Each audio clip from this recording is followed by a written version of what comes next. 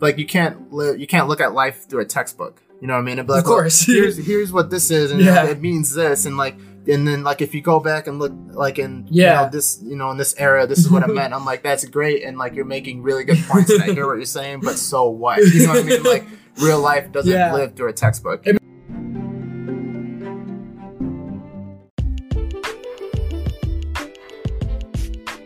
I want to take a quick second and talk about how you can support our show.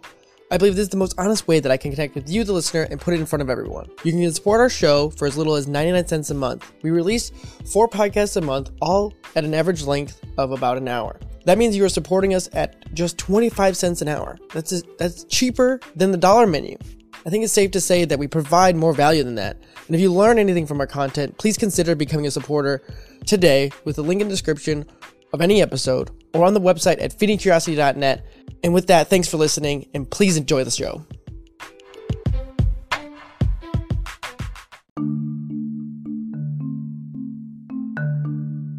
Hello everyone, and welcome to another episode of Feeding Curiosity. I'm your host, Eric Wenzel, as always. And in today's episode, we are joined by returning guest Jordan Criss, a man who needs no introduction, and Alex Ivy. First-time guest. She is a recent graduate from Columbia College in Chicago with a degree in fashion business. And she recently graduated, and with that, she's now started an internship at Shuffle Presents, which is a fashion event organizer. And she kind of goes in this episode a little bit into her fashion background and why she got into something called fashion business, because that's not something everyone would be the first to think about within the fashion world.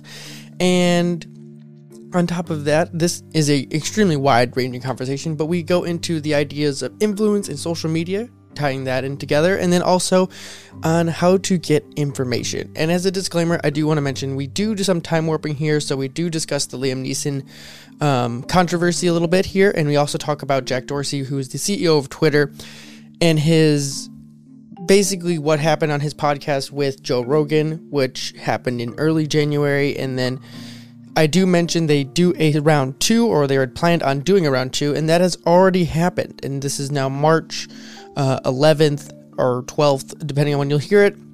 So just to kind of place it in the time continuum here, we had this conversation in late January or so. So without further ado, everyone, just kind of clearing the books there on that one. And if you're interested in anything in particular, there is a link on feedingcuriosity.net, and you can find all of the show notes with what we talked about throughout the episode with timestamps, so you can listen to the parts that you are interested in most. So please enjoy my conversation with Alex Ivy and Jordan Criss.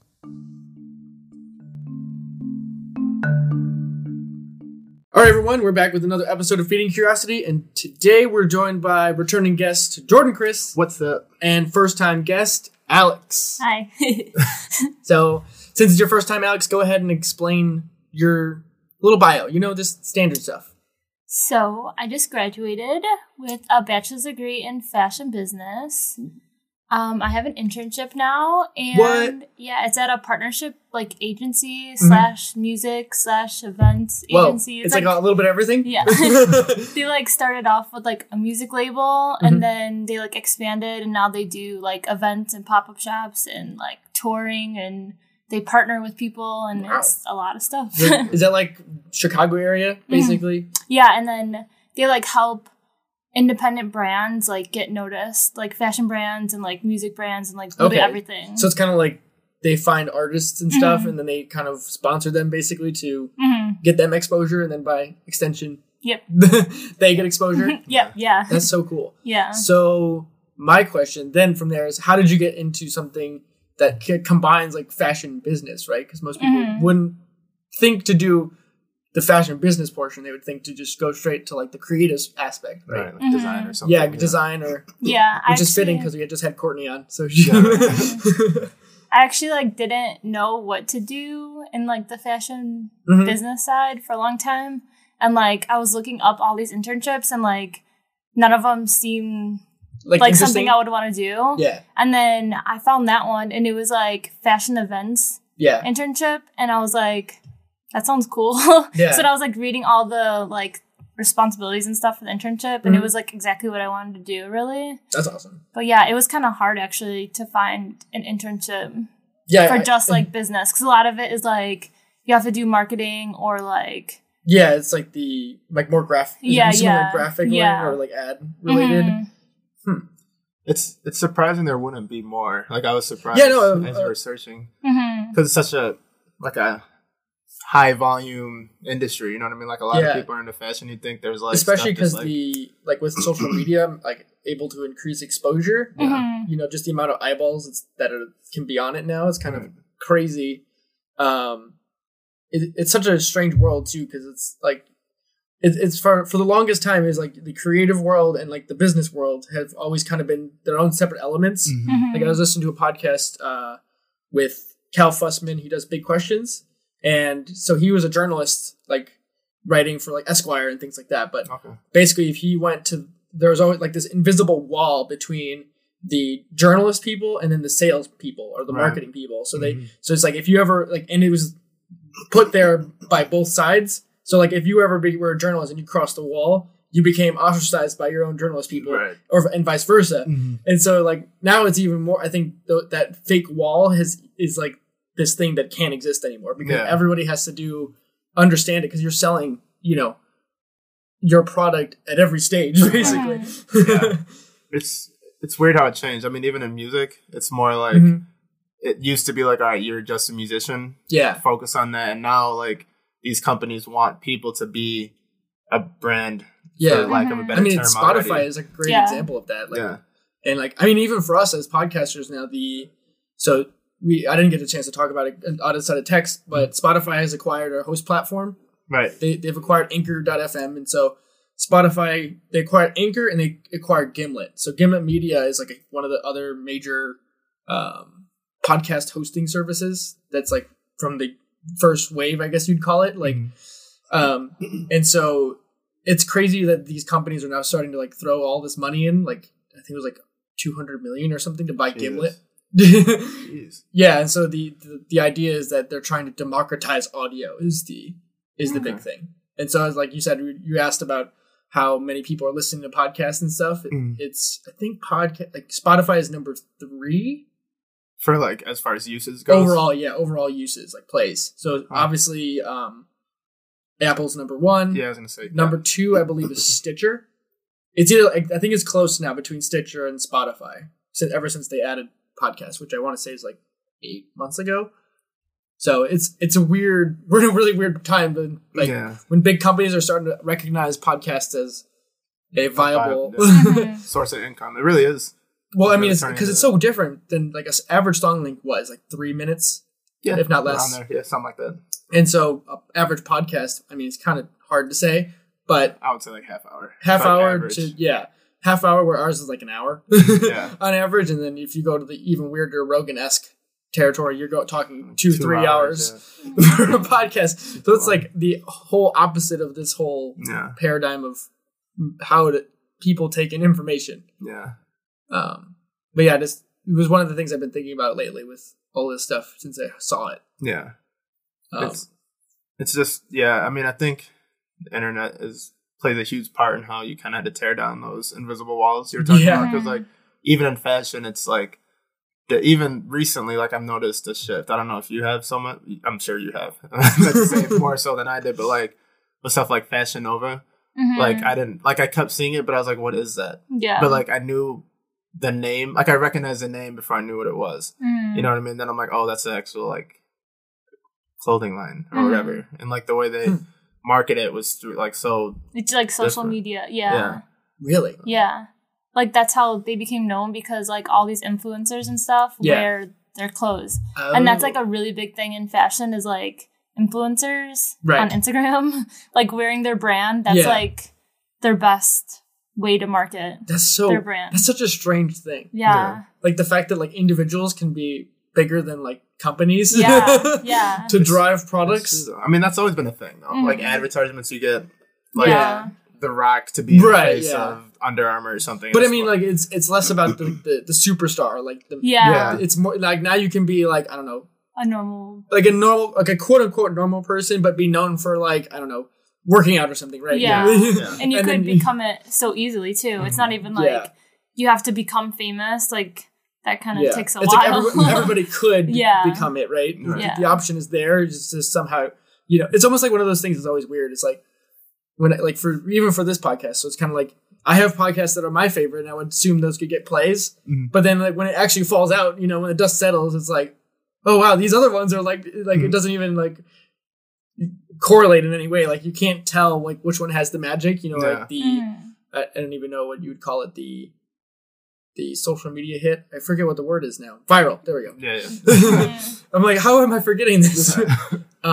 The one question I want to ask you, because we were talking about, I'm taking a class on supply chain management right now, but they're talking about trends basically as like a way of, so standardized, like the standard way, like old way of doing it is like you look at trends and old school companies try to make fashion like 6 months ahead. Like they have to start 6 months behind. Like they have to start in winter to figure out what's going to be spring. Yeah. Like a season. Yeah. Seasonal stuff. And so there's like new companies like H&M was one of our examples that does like on the fly basically. So within a week or something, they can get a new style out there. If someone on like say social media, something goes popular, they can be fast movers. Yeah. So do you know anything about that? Yeah, I think it's kind of.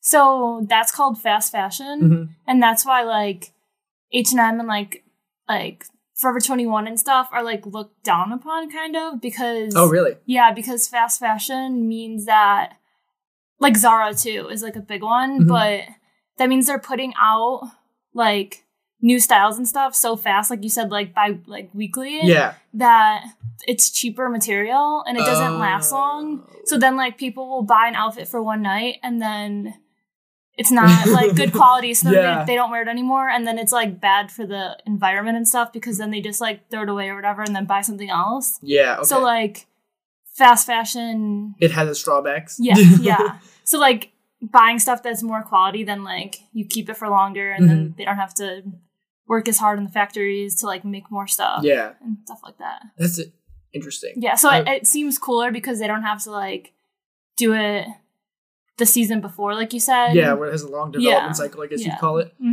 But it's actually worse. Yeah, in the long run, because you have like, I'm assuming it's probably more wasteful.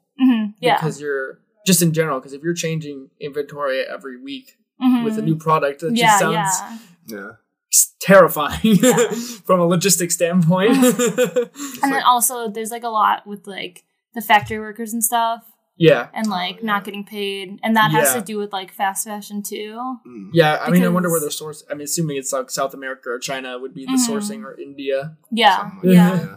And it's like because the clothes have to be so cheap for it to be fast fashion, because no one's going to spend $300 on a shirt and throw it away and then buy it again. So like the thing with fast fashion is that it's cheap. Yeah. So you could just buy a $7 shirt. Yeah. And then since it's so cheap, they're not paying the employees enough because they can't, because the clothes aren't like making that much of a profit because they're so cheap. Yeah, I mean, factory work is just so terrifying. Yeah. I don't know if you've heard about companies that, like, the companies that make the cell phones. Like, what are they called? Sweatshops? Yeah. More or less. Yeah. I mean, but so those people, they live on campuses in China and stuff like that. So it's like, they live on, like, basically dorm rooms almost. Right. I knew the iPhone. Yeah. The Apple one. Yeah, the Apple one's crazy. Like, I think they make, like, $12, like, it's equivalent of, like, $12 a year or something. Yeah. But, like, I mean, it costs less to live, but it's still $12. Well, yeah, not $12 a year, but like in our money, it equates to like $12 a year or something, and they work like 12 hours a day. Yeah, and it's shift work. They live on campus. They do the same thing every day. Like if you're you're the circuit board installer, and so all you do is maybe you're not even doing something. Like they just are inspecting the line and making sure something's not messed up or something, and they just sit there and do that every day. Yeah, and some of them are they get no days off. It's like 7 days a week type thing. I mean, I feel like it could be, and like some of them are really it's not like the demand. I mean, there's a reason why the cell phone is, even though it's like $800, it's a lot cheaper, and I'm using cheaper in quotes, than if like it was made here or manufactured in the United States. Yeah, and that's why like there's a lot of bad conditions for fashion like production companies. The workers and stuff. But like, it's like a really big deal now, and a lot of people are starting to notice that. And brands that do that, like people are starting not to shop at their stores anymore because they're finding out that that's what they do. That's crazy. Yeah. I would never have guessed that because, like, I obviously I'm not like super knowledgeable in fashion, but like the one that comes up as a really good business example is Tom's shoes. Yeah. Because they, you know, for every pair of shoes that people buy, they donate a pair in, I believe, Brazil. Well, no, I think it changes depending on location, but initially it started in Brazil or Argentina in South America. And I think that's such a cool example because they have the factories down there where they manufacture their shoes and then they get shipped to the United States to be distributed. Yeah. So I think that's like a cool, like a good partnership rather than just leveraging lower lower production costs. Yeah. There's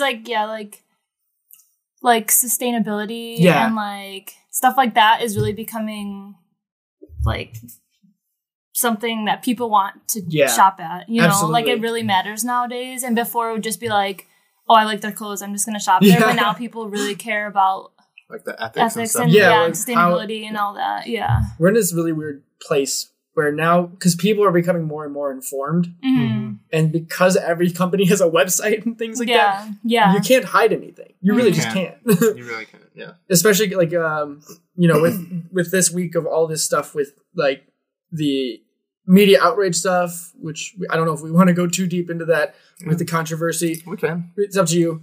And because there's been rounds of people podcasts talking about all this stuff with Twitter, and basically like some of the journalists say that Twitter destroyed like standard journalistic stuff because now Twitter is a place that people can like farm information from, even though it may or may not be correct. You know, and they use that to like, it could be, I don't even know. I don't want to even say BuzzFeed, but it could be like a Forbes article and they like cite Twitter as their source. Yeah. Yeah. Or it could be like a Business Insider or something and they source like a video from YouTube as like a talking point controversy thing. And I'm like, what? Yeah. Since when is like... It's not credible. Yeah. But I mean, take that into account. You know what I mean? It's like, that's not new to now. Like there's always been people who credit unreliable sources. That's I guess that's fair. Or like, oh, well, I have a source. Who's your source? Can't say. Great. You know what I mean? Like that's always been a thing. So I feel like insider information or something, or like a reputable source. Right. Yeah. It's like, I mean, you know, you have the good and the bad. You got to take it for what it is.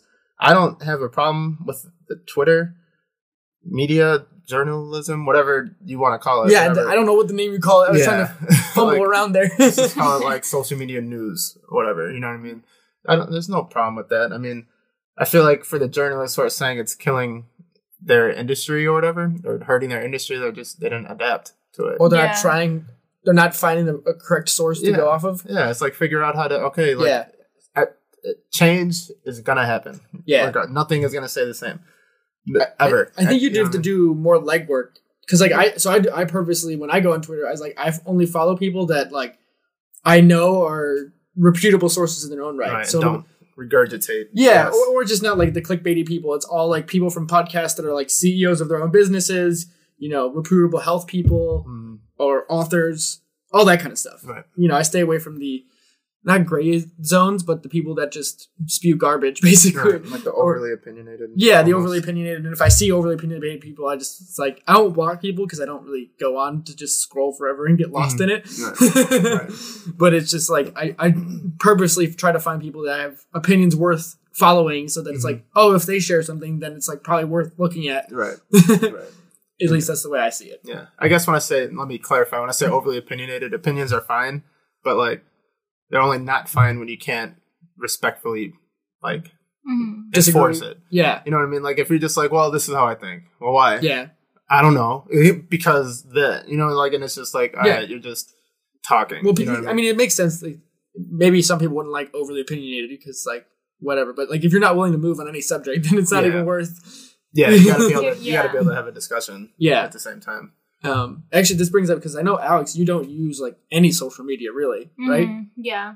Which, yeah, it's really interesting because in the fashion world, everything is social media. Yeah. Like doing my internship, I actually am supposed to get social media, like all of it. Yeah. And like the guy who does it was like, oh, how often do you use Instagram? And I'm like, oh, I actually don't have one. He's like, that's really interesting. Like, how do you know about anything? And I'm like, sometimes I do look at like Instagrams of like influencers and stuff like that just to like say, I mean, it's easy enough to search. Regardless. Like you don't have to have one to like look at things, but it is really interesting that I don't have one. Is there any reason you chose not to have one or anything like that? I just was on it a lot.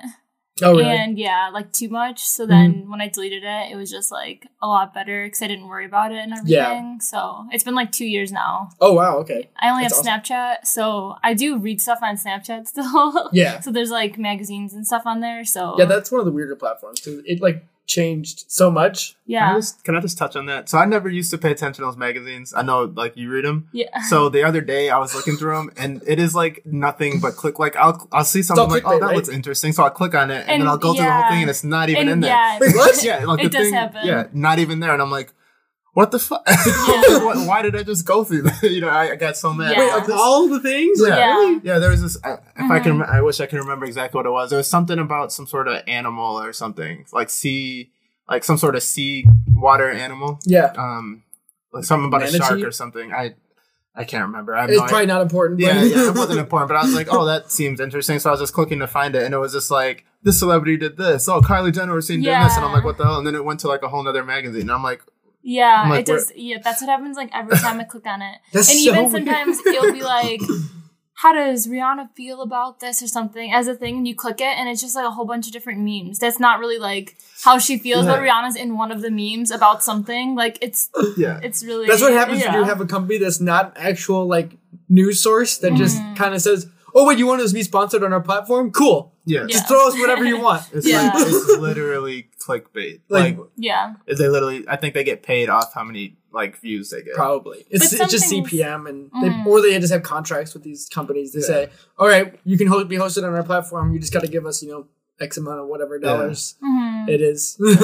I don't know how it works. I mean, some of them are like, some of them do have. It depends on who you are. But for the most part, anything that I feel like when you look at it, you can tell if it's like, okay, that's going to be BS. You know, if you can just see it and just be like, you can just have a feeling for it. Yeah.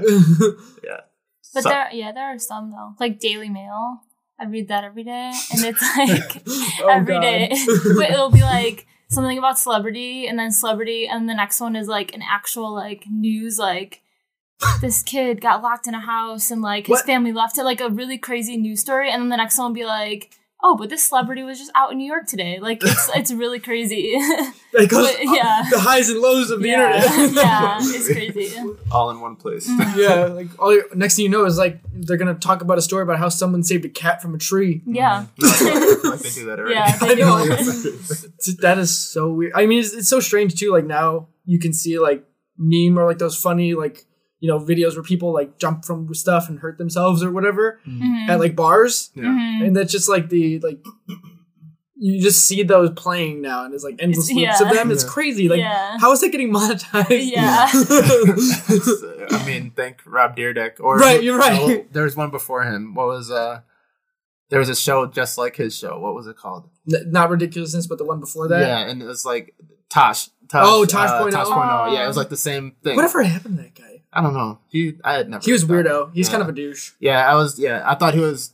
I never thought he was like super funny. Yeah, but I'm like he's kind of funny just because he's an asshole, and I was like whatever. Yeah, that was the draw. I think if you liked him, you liked it because he was blunt and a dick. Yeah. Other than that, it was like whatever. But yeah, like just make money off anything. Yeah. Like, hey, literally. I found another thing because me and Joe were texting back and forth about how we could make money about just stupid things. Yeah. We were having a tangenting conversation. Yep. I'll have to tell you what he actually said off air because it was just typical Joe. Yeah. But we were talking and he's like, I'm like, do you think we can make money off this? And he's like, I don't know. I'm like, well, if Gwyneth Paltrow can sell stickers that are supposed to heal you. Oh yeah, I think it was you talking about it last time we were here. I looked it up because I wanted to be like fact check myself to make sure it was real. And yeah, it's like a company called Goop or Gop or something, and it's just stickers that are supposed to make you feel good about yourself. Like literal, they're just stickers? They're just stickers. Like you put them on? Yeah, you wear the sticker on your body somewhere and it's supposed to heal you. It doesn't work. I don't think. It's just a sticker. It's nothing. And she sells them.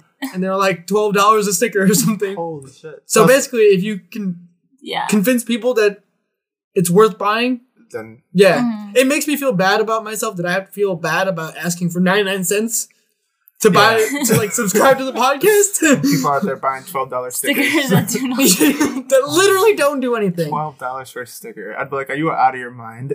I wonder what it's supposed to do. I don't know. Like supposed to have in it. Yeah, it's like a well-being sticker. I wish I had like a monitor that we could pull this up right now. Man. Yeah. How do you even like market that? I don't know. Like what is it supposed to have in it? Yeah. That Also, makes you feel good? Speaking of weird articles that show up, I think it was a Forbes article that I'd found and shared to Joe. So Forbes thought it was worth talking about. I mean, the timing is right because like the health and well-being is like big now. So like she got that down. She's like, oh yeah, the sticker does that. But what would a sticker have in it that would really? I don't know. Like, whatever, man. Do I you can't right? knock the hustle, right? It's not, Hey, I don't. Hey, if you can convince someone to buy it, go for it. But like, I don't know. I don't know if I'd buy it. Yeah. Well, maybe. I'm curious now. Like, I mean, if it really worked, that'd be cool. We all remember when we could find pet rocks, which I'm assuming is even more of an industry now than it was 10 years ago when we first found out about it. The world is weird. World is weird. It's very weird. Yeah, but I mean, I guess we brought it up. We should talk about the what was it?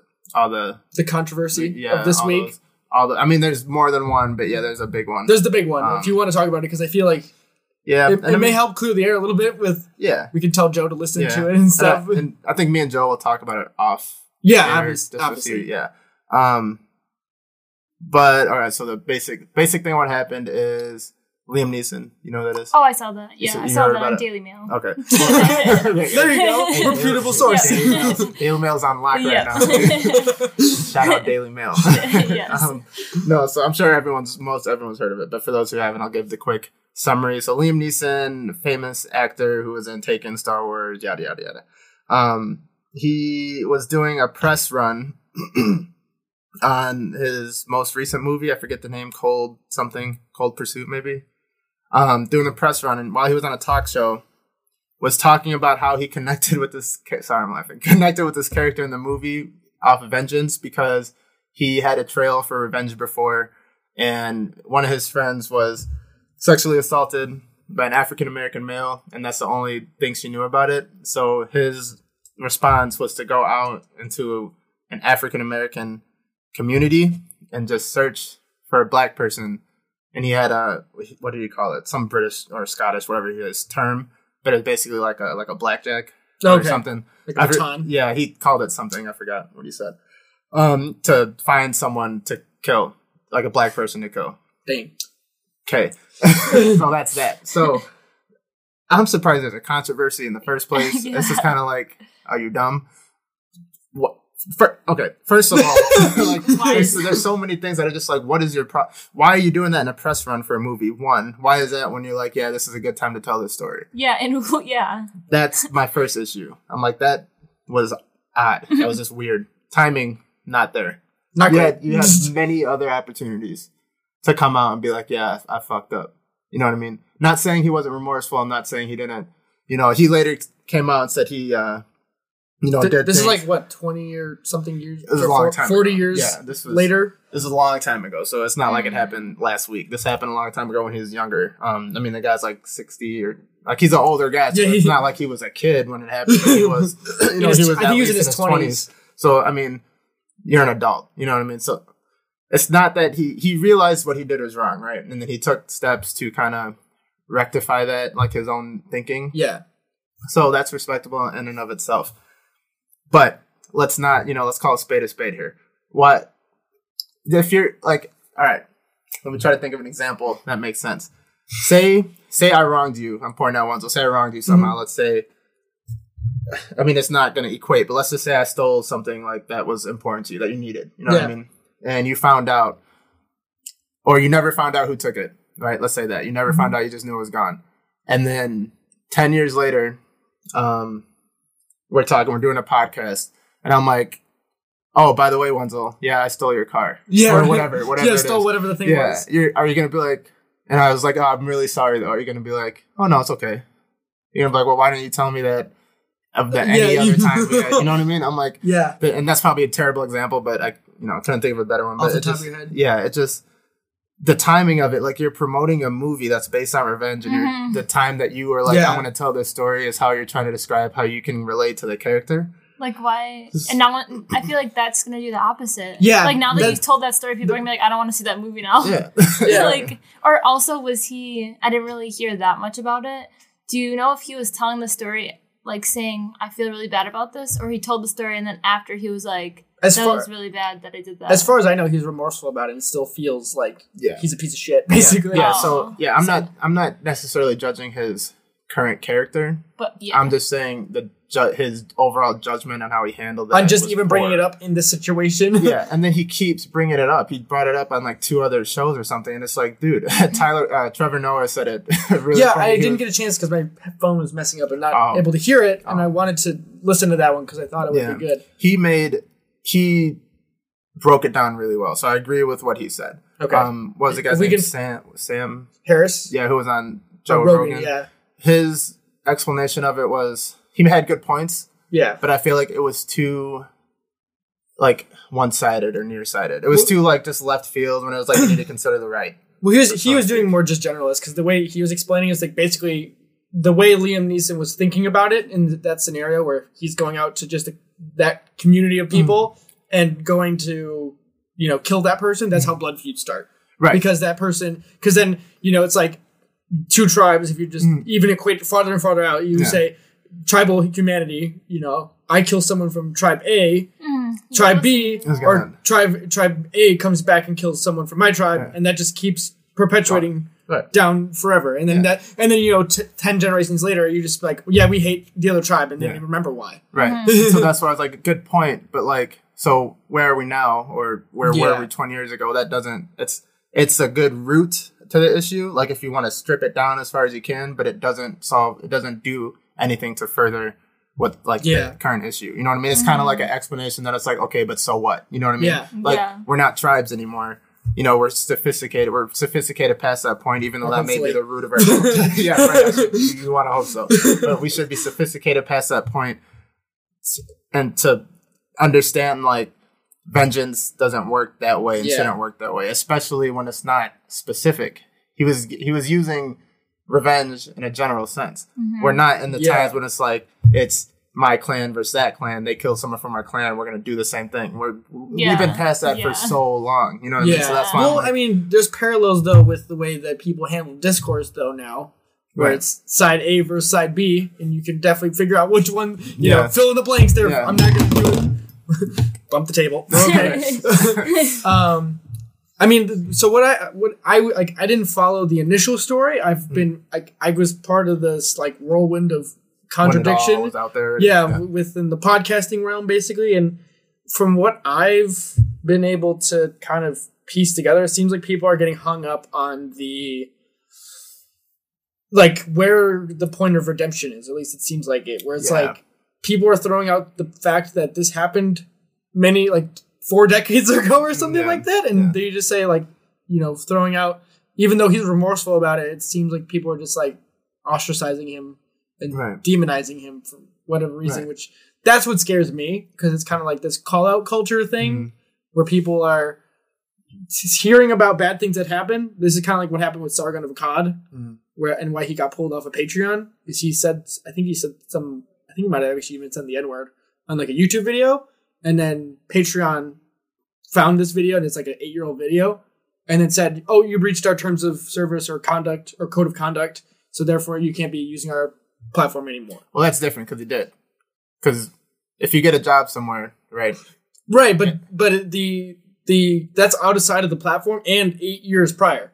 So it's like they're going through his backlog and finding the things. I don't know too much about his thing, and I mean, I don't really care on his regard, but it's just kind of like, there's a point of, like, time beyond things, right? Yeah, it's never clear cut, and that's where me and Joe we're conversing over Facebook, so it's never something this serious. It's never a good platform to do that. But I think that's where me and him were kind of having our disagreement. There's always a middle gray area when it comes to something like that, when it's like, okay, this happened, it was a long time ago, the person may or may not have grew from it. A lot of times it seems like people try to just act like it didn't happen, or maybe they just... That would be the worst part about it. Right. Or they just kind of forgot. Like, it was like not a big deal to them, so it kind of was just like, oh, whatever. A one-off thing, like high emotional thing, and they did things they really didn't mean to, but they were angry about it, and so they weren't in the right headspace. Right. And like, that makes sense, and that's fair. So I feel like there's extremes and everything. So some people take it so far when it's like, this person should never work again. Yeah. That's not true. Like deplatforming. Right. And then there's other people who are like, oh, who cares? It was 8 years ago. I'm like, well, you can't say that, because if something happened to you personally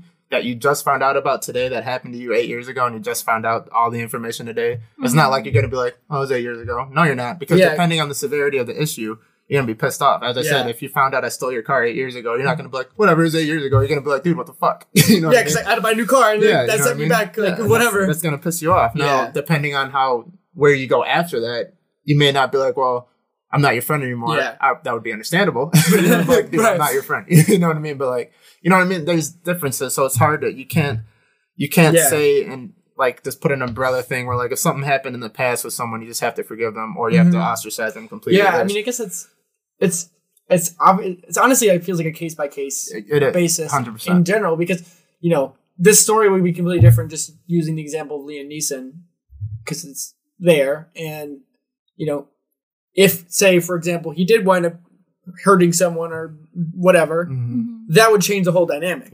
Exactly. Which was his plan. So right. I mean, that's what his plan, but it didn't happen, thank God, crossing my fingers. Yeah. And, he was able to snap out of that, space soon enough so that it didn't happen. Right. And so I think I think that might be where people are getting hung up, because people are taking it to the logical extreme and saying, how many times has this actually happened? In that way, a lot, right, and probably a lot, right? Like, because I saw your examples you're giving was the my God, yes, thank you. I was gonna, I didn't want to get it wrong. Yeah, slightly different, but I mean, it's similar in a cultural context. Yeah. I mean, that one's more cultural, not biased, but based within the time period. That time period. Yeah. But I mean, that's how a lot of these things. We're all dealing with outdated cultures, right? Yeah. I mean, that was just one example, but that was probably the most, notorious one. But I'm like, that was my thing. I was like, he had the intent to he didn't have the intent to just argue or fight. He had the intent literally to beat someone to death. Yeah, to murder someone. And I'm like, that isn't something you just wipe away and just say like, oh, well, he had the intent to kill someone 8 years ago. Bro, we wouldn't even be having this conversation if he actually murdered someone. I mean, he wouldn't even be a movie star. That's what I'm saying. I'm like, you can't, that's not something to take lightly. That's what I mean? And what Sam Harris said, and this was a point that made sense, but it still was kind of like, so what? He said, it's not like he's racist, because it's not like, he's like, if it was an Irish person or a Hispanic person, he would have had that same thought process to that culture, right? And I'm like, sure, but again, so what? It's just because that doesn't mean he's not prejudiced. You know what I mean? He may be prejudiced to everyone that's not. So let me backtrack. So the argument I was placing was that he might have certain prejudices as he was growing up. I don't know exactly what nationality he is. Let's just say Scottish. He definitely has an accent. Yeah. I don't know. I'm going to guess Scottish. Whatever. I don't know what it is. You can Google it. Right. But you don't. My thinking is, it's how do you come to that logic? How do you come to that conclusion, that resolution that you're going to go murder this race because, well, he did it, so their whole race is accountable? How do you come to that if you've never had prejudiced ideas beforehand? Like there's a flow chart in thinking, and you don't just, like there's fits of rage where you're just. I mean, to me, it seems like a hyper emotional state where you're not thinking straight, right? Like at all, like because I feel like it's hard to. I don't think it's fair for just to jump to the conclusion that he's racist because of that. Well, no, it's not that he's racist, and it's not, you can have prejudiced ideas and not be a racist. You know? So I'm not saying this guy was actively out there saying, screw black people, screw anyone who's not my nationality. That's not what I'm saying. I think that's what I need to find a better way to articulate that. What I'm saying is, you can't, so one side, you can't say that he's racist, but then you can't say that he never had racist thoughts before, because if you've never had racist thoughts or, prejudices, you don't group together, cultures based on their race, in that fashion, that just, you can't come to that logical conclusion. So it's, the act itself is racist. The act itself doesn't mean he is. You know what I mean? Yeah, I kind of say a whole race because of one person like that is right. You can't say that's not racist. If you do, then you need to go. You need to look up what racism is. Yeah, when you're going against a particular trait, like it's. Yeah. I think one of the I don't know if in the clip he says it, but Sam Harris says like it's no different than saying I'm going to go after all tall people. Exactly. Yeah. Or something like that. Yeah, that's racist. Or blue-eyed people, right? Yeah. Doesn't matter what. If you want to pick a Nazi thing, right? Yeah. That's racist. It really, and it doesn't matter. Sorry. No, you're good. Like I just think the other part of this that was scaring me though is like the people that were jumping to the conclusion that by throwing out the nuance and saying by having the idea like that thought to do this immediately puts him in the bucket of racist. Right. And so that's kind of, I don't know, this might be a silly thing, but the scary thing is like anyone who ever says like a racist joke, right? We've all heard those. That would make someone fall into the category of racist. Naughty racist, right. And that's wrong. And I don't think, and that's just what scares me about the whole situation. Because if people start, making judgments on people by, saying jokes about things or whatever like that, it's just, I don't know. That's just where it scares me about. But the thing is, it wasn't a joke, right? There's a difference, obviously, but it's just like that's like one of my examples, like where if you can say certain things, and all of a sudden it's like, and that's why I agree to an extent, but I'm like you have to take in the account of severity. So this is like you really can't go much farther than trying to murder someone based on their race, because at the end of the day, you strip it down as far as you want. That's what it was doing. He was gonna murder someone based on their characteristics. Yeah. What do you call that? You know what I mean? Yeah. Now, jokes are one thing, and like Kevin Hart got in trouble, and hundreds of others here. But he said something about homosexuals. I forgot exactly. He made a homophobic tweet or said something. I forgot. I don't know exactly what it was. Okay. But now he's getting. This is a while ago, I'm assuming. Yeah, he said it like years ago. Oh, okay. But it came up now. How again Twitter found it. And so he stepped down from the Oscars. Nothing's ever deleted. Yeah. So he stepped down from the Oscars. He was. Had his press. Yeah, he was going to host the Oscars and step down because of it, because they was getting flagged. The Oscars asked him to come back.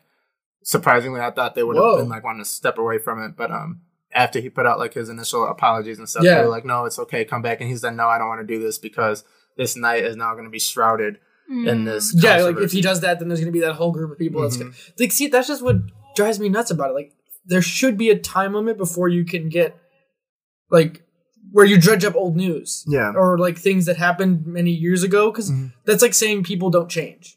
Right? Like the person you were X amount of years ago versus, Versus now. Versus now is saying like you're static and you hold those beliefs with you no matter what. And it's like scars basically. And, even with this podcast, it's like I can go back and figure out things that I remember saying things about, ideas or people or stuff. And it was like, and you feel differently and now. I feel way different about certain things. And it's only like a year ago. Like, it's just crazy to me to just be like, like if someone went back and, clipped a thing from one of our episodes in the podcast, from years from now. Like shit. And then all of a sudden we're getting like thrown under the bus. Like, oh my God, you're, look at how much of an idiot you were for, I don't even know what we whatever it was. Whatever it was. But like, that's what it feels like. And it just seems so ridiculous. Like you shouldn't be like, you shouldn't stained for something. Yeah, you shouldn't be made to like a martyr. You know what I mean? Yeah.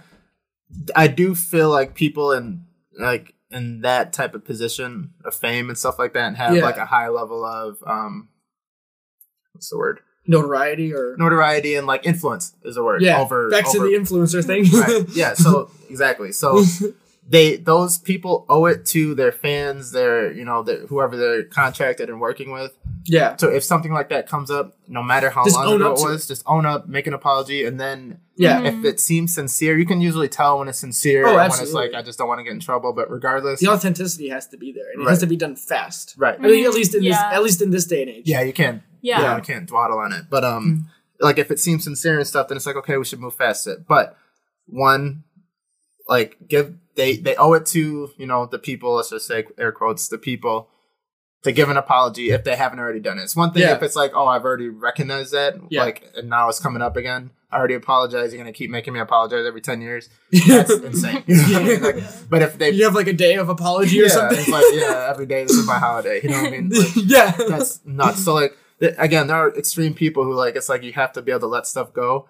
But then on the other side, depending on the severity of it and the recency of when the information is out, you got to let people, you know, process certain information. Yeah. Where I think people are getting too quick to be like, no, don't, you can't destroy this man's career. And it's like, bro, we just found out about, like, let us be pissed. You know what I mean? Like, let people be like, damn, that's fucked up. I mean, everybody talks about the 24-hour news cycle. So if you just let it usually go, it'll go away. 24 hours later, people just forget about it. I mean, we're obviously not helping by continuing to perpetuate it. No, it's a good thing to talk about because there is issues on both sides. No, I mean, I think that's the more important thing is to take the nuance thing and not just be like one way or the other about it because there's way more complexity involved here than just what we hear from the what is it, disgruntled minorities on both sides or the vocal minorities. Right, I guess you'd call it, not disgruntled. Yeah. I mean, some of those people are probably disgruntled. Yeah, it's I mean, it sucks, but at the end of the day, those people are still people, and people do stupid stuff. So own up to your mistakes. And you have a limited information set. Right. Right? Like, the only people that know, you know, the full story and all the facts is Liam Neeson and probably his closest family. They might not even maybe not, himself, right? You know? So again, right? Like, I don't know. Some of the stuff, too, for me is kind of like, does it affect my life? No. And at the end of the day, the answer is probably no. Right. So, Right. And I'll say this. Part of the reason why I got, in that case specifically, why I got wrapped in it, because I put stuff in perspective, kind of the same question. Yeah. But like, all right, so if the stars aligned, right, and I was his age 20 years ago, and I was just so happened to be in the place, so happened to bump into that guy. I mean, for you have a different context. It would affect your life. Right, that's what I'm saying. So that's why I'm like, sometimes you need to reach out of your personal contextual viewpoint. Yeah. And be like, okay, could this have been a bigger deal than it was? And look at it that way instead of trying to look at it like, well, like you can't look at life through a textbook. You know what I mean? It'd be like, of course. Well, here's what this is, and it means this, and like. And then, like, if you go back and look, like, in this, you know, in this era, this is what it meant. I'm like, that's great, and like, you're making really good points, and I hear what you're saying. But so what? You know what I mean? Like, real life doesn't live through a textbook. I mean, that was one of the Sam Harris's points too. It might not. It might have been Tim Pool. Okay. So he came on Rogan's afterwards, but that was for the Twitter. So Jack Dorsey was also on Rogan's show this week, and people got upset about that one. So they're kind of going back to the controversy thing, but basically, who's Jack Dorsey, the CEO of Twitter. Oh, okay. So so they were talking about. Sorry, I didn't. No, I didn't know that. No, I just didn't clarify or give enough detail. But basically, he's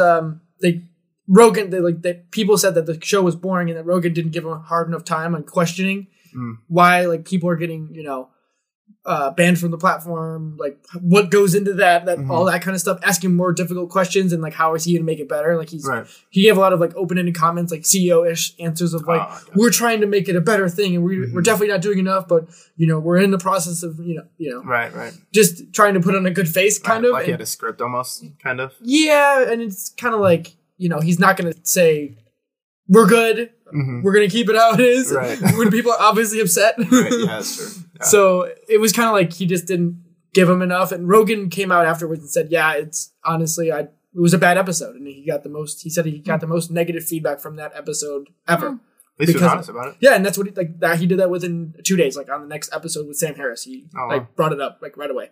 And so then they're going to set up a new episode eventually, but he got, they're going to do another interview? Yeah. So that's cool. So he's like, okay, we're going to set it up again and we're going to actually go into more in depth with questions. And I think now he's going to bring in some guy who's more directly involved with the banning process. And because obviously as a CEO, he's not going to know all the inner workings because he owns, I think 3 companies now or something like that. It's crazy. Right. But obviously CEO can only know so much, and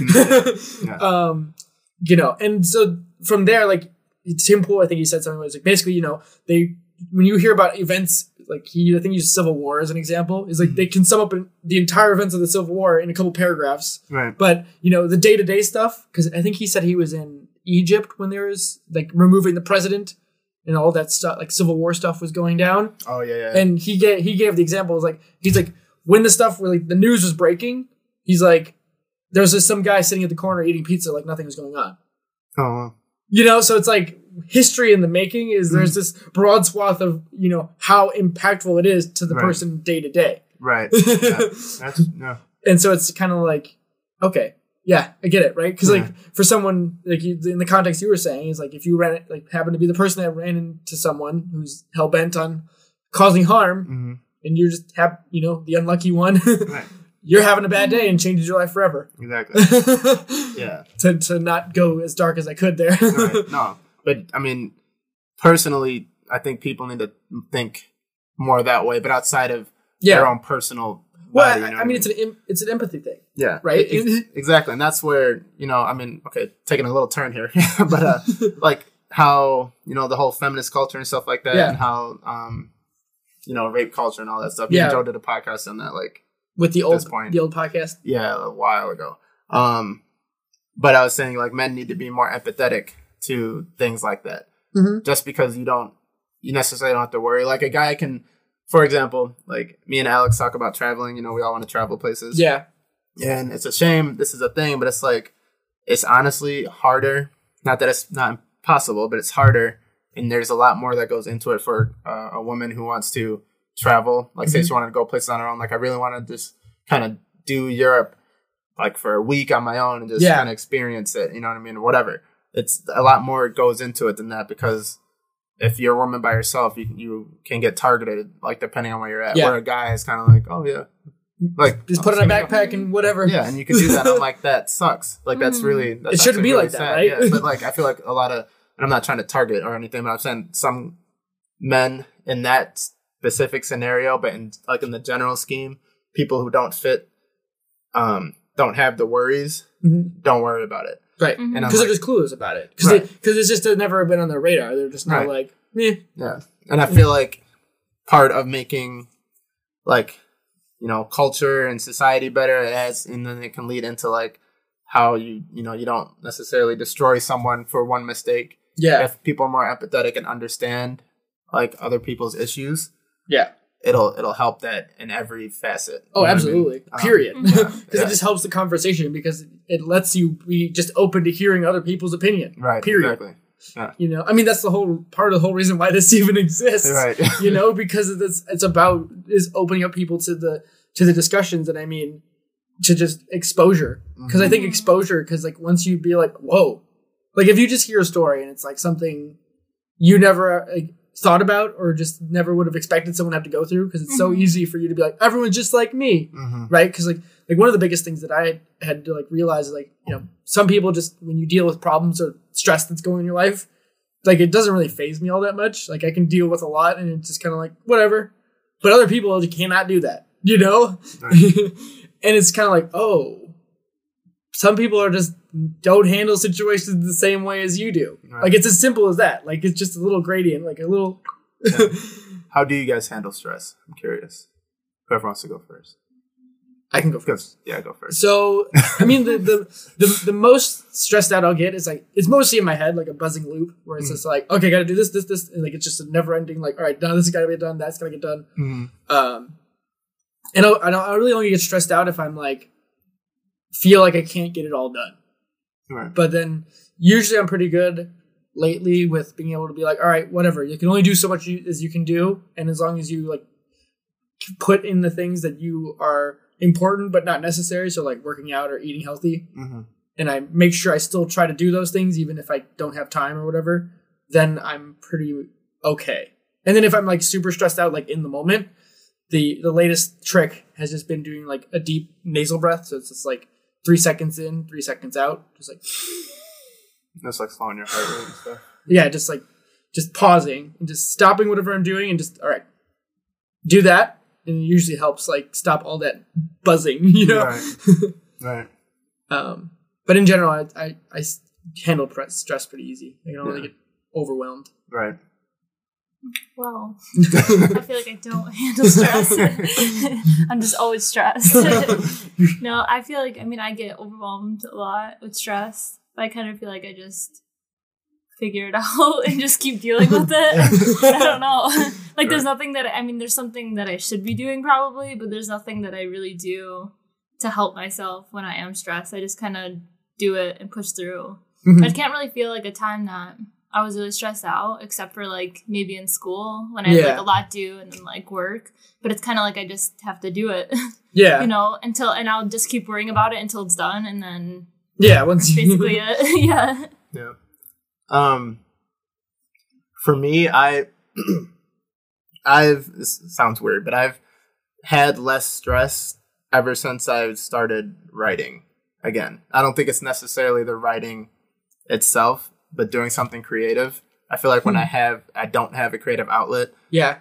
That's my release. So that's how I kind of deal with it. You know what I mean? See, that's not uncommon at all. Right. Mm-hmm. Yeah. I know a lot of people do that, but like for that brief time, there was like a time where I wasn't doing music and I didn't really find the screenwriting yet. Yeah. There was like I don't know how long it was, like at least a few months. Mm-hmm. That I was going through, and I was just like stressed like a lot, and I was just like, I don't know what I'm doing. It's like, I was super stressful, and nothing I did, like I can do stuff to minimize it, like for that period. Yeah. Mm-hmm. But in the grand scheme, like it would come right back. But if you kept doing it like for a long term, it just doesn't help. Yeah. And I was like, man. And so when I started writing again, I was like, oh, yeah, I'm good. Yeah.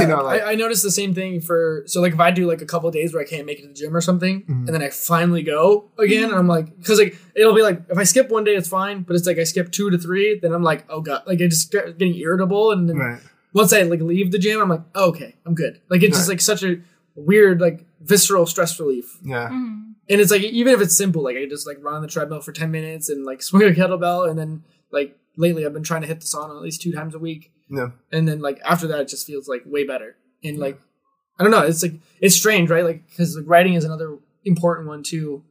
And some people have been talking about like gratitude is one of the things like in exercise and empathy. So like if you're stressed out, or you do as a morning routine or evening routine where you write 3 things you're grateful for. That was in Tools of Titans. Yeah. It comes up in Tools of Titans. It's in another book that I just finished or was reading too. It's really common now, and it's really honestly helps bridge the gap into like a meditative practice or mindfulness. Yeah. Pretty easily too, because if you kind of just take a moment and just like think about like, wow, I'm like lucky to be here kind of thing. Yeah. Mm-hmm. It really kind of makes you stop and be like, why am I complaining? Right. Yeah. I guess it'll make you less stressed too. Yeah. And you're like, I can deal with it. Yeah. Mm-hmm. Yeah. Like, I shouldn't even be stressed about this because it's actually a good thing. Like, like if you're like in school or something and everything is going on at once, you have all these tests. And then you have work, and then you have to go to the gym. It's like, it's actually probably not something to complain about. Like, it's good that I'm in school. It's good that I'm doing well and like have a job. Exactly. Yeah. And it's good to be busy. Mm-hmm. Yeah. Like, I feel like it's better to be too busy than to not have anything to do. I was actually writing about this. So it's like, I want to say it was Calm or something for the mindfulness or the finding your best course that I'm taking for the high performance mindset thing. And it was like, what does it feel like to have like so there's like a scale of calm. So it's like your calm level of calmness is on a scale from 1 to 10 across the x-axis. And then the y-axis is the intensity, like how focused you are. And so it's like an inverted pyramid. So at 5, you're at the peak performance. So then if you're not stressed, like if you're not like too much on like too chilled out, you're out of your peak performance. And if you're too, out of it or too like in your own head, like buzzing, what I'm saying, then you're not performing well enough. Mm-hmm. Huh. So it's kind of like a sports metaphor. So like if you're trying to force yourself to do it, like, hit the ball with like for basketball or baseball term. Yeah. Or if you're just like totally not feeling, you're just like, whatever, I'm just going to swing the bat. Right. You're not going to perform on either end of the spectrum. But if you're just flowing with the moment, you're able to, it just happens kind of. That makes sense. It's like a flow state analogy. And, so for me, like they ask you to like describe it viscerally. So like trying to say like, what does it feel like for you when you're in your best state? And so it's like just being present in the moment. It feels like the background noise kind of falls away and what's going on around you doesn't have any effect on what you're doing in the moment. Right. And it's happened to me while I've read before, which is so strange, where it feels like there. Yeah, where it feels like everything is slowing down and I'm like reading really, really fast. And I'm just like, or my brain feels like it's just like churning away. I'm like, what is going on? And then it's like, once you notice that though, then you're out. I hate when that happens. Like you'll be like you're reading and you're there, you're in it. You picture it and you're like, I'm here. Like, but you don't. It's not a conscious thing that you're here. You're just there. And then the second you're like, oh, I'm here. You're like, oh shit, like, you're not there anymore. It's so funny. It's such a crazy state. Like when as I've like thought about that stuff and like been a part of it, I'm like, oh yeah, that is a thing. Like it's so, I don't know. That's like, when I texted you about having that discussion eventually that we'll do on sports, that's like, that's where I would kind of come in with the discussion. Since I don't know a lot of specific things, but I really enjoy the mindset of like the sports mentality. Because I think you're an athlete, and you know what I mean? Yeah. Yeah. I mean, you can be an athlete intellectually too. Yeah. And that's how I view it nowadays, which I never would have, 4 years ago thought of it that way. But I think they have a lot of parallels in general when you're at the same state, or at least high performance wise. So it's interesting. And I kind of want to pull in a guest for that one too. That I was thinking maybe like George or someone we could get in because he knows a lot about sports history. Yeah. Yeah, but he's an MJ fan. No, I'm just kidding. That's part of the point. Yeah. Got to get controversy going. Yeah. And I mean, he'll be loud too. So yes, he will. But yeah, no, that would be a good one to. That would be a good one to do. So I don't know. It's just cool to think about that stuff too, because I don't know. The crazy thing is like the more you learn about all these facets of stuff, is the more they are interconnected with everything else. It's like, God damn it, everything's connected. That's weird. We were just talking about that at eating sushi today with Nick. I know. I wish you would have came. Yeah, I forgot. He said he had something to do. We'll have to get him on again because we will have a really good conversation with that one. Yeah, when Joe's back. Yeah, we'll talk. We can talk about that.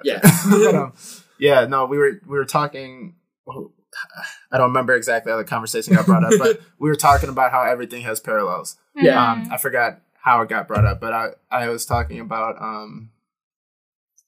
I said something about the writing. Oh no, he was saying how he was he went to some conference or something. He was like seeing how comic book authors go through. Oh yeah, you told me about that or mentioned it about it. Yeah, how they do like a scene where like say an axe gets raised, and then the next scene is just like someone yelling, and then that's it, and then goes on to the next scene. But you can pick up what's going on. Yeah, right. You know what I mean? And they don't have to show you. It's a visual storytelling. Yeah, and then he was saying, I'll just paraphrase this so I can let him explain it further. But he was like in children's books, how like to get kids to be able to turn the next page, they have to like allude to something, and so the kid's like interested to keep going. Oh, you know because they're so. Like, their attention's all over the place. Yeah, so like, how do you keep them engaged? You know what I mean? I'm like, wow, that's really interesting, because when I was breaking down the movie No Country for Old Men. Dang. That's an intense one. Movie is fucking awesome, and we need to review that. But did you liked it when we watched it, right? Yeah. I haven't watched it in a while. When it first came out, it was too like up here for me. It was just it was too high, like hard to follow. Yeah, it was boring. Yeah, when you're a kid, it was really boring. Yeah. Like, when I first. I don't know. It was probably like 14, maybe. Yeah. You're just like, where's he at? You know what I mean? They're just differences. You know what I mean? Yeah. So that makes sense. I felt the same way. I was like, I don't like this movie. And then Nate, actually, a couple years ago, was like, dude, go rewatch it. He's like, just, now that you're older, he's like, just go watch it. And I did. And it's like, a book, too. Which also makes it why I think it's so different than most movies. Right. Well, maybe not. I feel like most movies are books now. I would say. Yeah, probably. Like 60, some of the best 70%, yeah. I like a lot of it. A lot of my favorite like TV shows are books. Yeah, you know, it's weird to think how like Game of Thrones, The Expanse is one of my favorites. Yeah. Can't think of it. Oh, you guys like The Handmaid's Tale? Handmaid, yeah. I want to read the books. I've heard they're really good. Yeah. I want to read the Game of what's it called? Song of Fire and Ice or something like that. Yeah, that's the Game of Thrones. Yeah. I want to read those. I heard they're pretty complex books to read, but personally I don't enjoy them as much. Oh, really? Because the author himself, he likes to describe food tables a lot. Oh, so you get hungry? You might want to be snacking while you read. But like he'll be describing and be so descriptive for like a whole like 3-4 pages, and then like if you're skimming, someone will get poisoned or stabbed as all this descriptive stuff is going on. You're like, what? Oh, really? Yeah, and you're like, wait, how? Hold on, I gotta go back now. Oh man! So it's like it's kind of hard to follow, and it's just super literary. You know? You got to be in it. I guess. Like I don't know. To me too, it's like I've read Lord of the Rings, so I have like a specific style I like, and I think my style has changed too. Because like my favorite fantasy novel right now is called the Blade itself, the one I was showing Mike. It's like a hidden gem of a book. Came out in, I want to say, early 2000s or so, but it's a three book series called the First Law Trilogy, and it's like amazing. Yeah, it's so good. Like the way I would describe it is, it's like set in like the brutal reality of like Game of Thrones, but the way that he develops the characters is way more nuanced. Similar to like Tyrion's character development, right? Is like how all the characters develop in, and it's like, I don't know. There's a whole bunch of nuance, and it's just like you like all the characters. You're like, I shouldn't like them, but because they're all shitty people, but you like still like enjoy them, and it's kind of funny and grim and dark, and it's really fun. And then I have an audiobook for him, and so what makes the audiobook for him is fun is the guy who reads it changes his voice to sound like the characters, so every character sounds different. Yeah, that's cool. So like it really adds a whole nother level to the experience, right? Because like one of the characters is a cripple and he's got like missing teeth, so he talks with like a lisp and he like talking on his tongue, and like so it just makes it like it adds a whole nother level to the immersiveness of the story. Right. I'll play it after we're done here because you really like it. Yeah, I want to check those out. It's called The First Law. Yeah, it's on our website on the book list. Oh, it is? Yeah. Cool. Perfect. That's what it's there for. Yeah. I put it so the trilogy is there, and then all three of the books are underneath it. So if you want to just buy one of them, right, it's there. I would recommend, if you haven't listened to an audiobook, it's one of the ones I would recommend trying. Yeah, because when you get narrators that like try to the next level like that, it's like it just whoa. Yeah, they're better than if they're just bored and reading it. Yeah, we're just. That's how it happens with some nonfiction authors, man. They just read that thing and it sounds like they're reading a goddamn textbook, and you're just like, oh my god. It's like, oh, stop it. Turn it off. Yeah. I've had to struggle a few through them if they're like boring. I'm just like, okay. this is drier than dry. Yeah.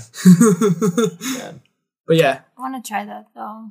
Like listening to books instead of reading them, because I have trouble reading books. Yeah, right. I just stop reading like after 5 pages. Yeah, right. You're just not interested. Yeah. I think too is like, being interested in podcasts really helped me understand that you can actually learn something from a book, even if you're just listening to it. Yeah. It's just harder to kind of go back is the only thing. Yeah. So that's one of the things that I've wound up doing. It's like, if there's a book that I'm like, oh, I'm going to need to remember this, I wind up buying it too, so that I can start underlining things or doing whatever with it. But like most of the time, it's like, if a book I don't really think I'll need to like reference back to, like, I'll be good with just getting the audio form of it. Right. And then it'll be fine. But I mean, if it's a good enough book, then it's, it's never bad to support an author. Yeah, that's true.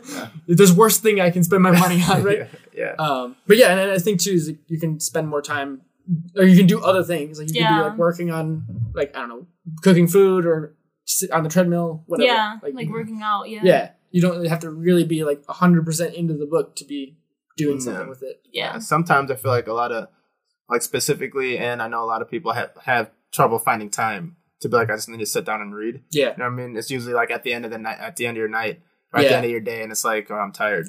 You know what I mean? So then it's hard to focus and you're not retaining stuff. Yeah. So audiobooks, like for people who have that trouble, makes it easier. I've done that before where I've like turned on my phone and then just put a timer on it and just have it turn off after like end of the chapter or something. Oh, really? Yeah.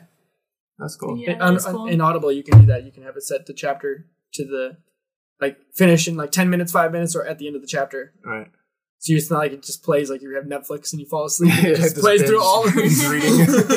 That is cool though. Because then like at night, if you just listen to it, you could just like lay there with your eyes closed. You don't have to actually like read the book, but then you could just listen to it for one chapter. Yeah, I mean it's better than scrolling through your phone until you. That's true. Yeah, because then you will never get off. Right. I definitely guilty of that before. Where it's just like I should put my phone down. Oh, that's funny. Yeah. Fuck, freaking Eric and his endless memes. Yeah, it won't stop. I just don't know how he has all the time to just post. I don't know where he gets them. I don't know either. So weird. We're talking about Eric's memes to be. Not that I would know because you don't have Facebook. It's smart. It's a good idea. Yeah, that is one thing though. My feed is probably 80% meme. Mm-hmm. It is all Eric.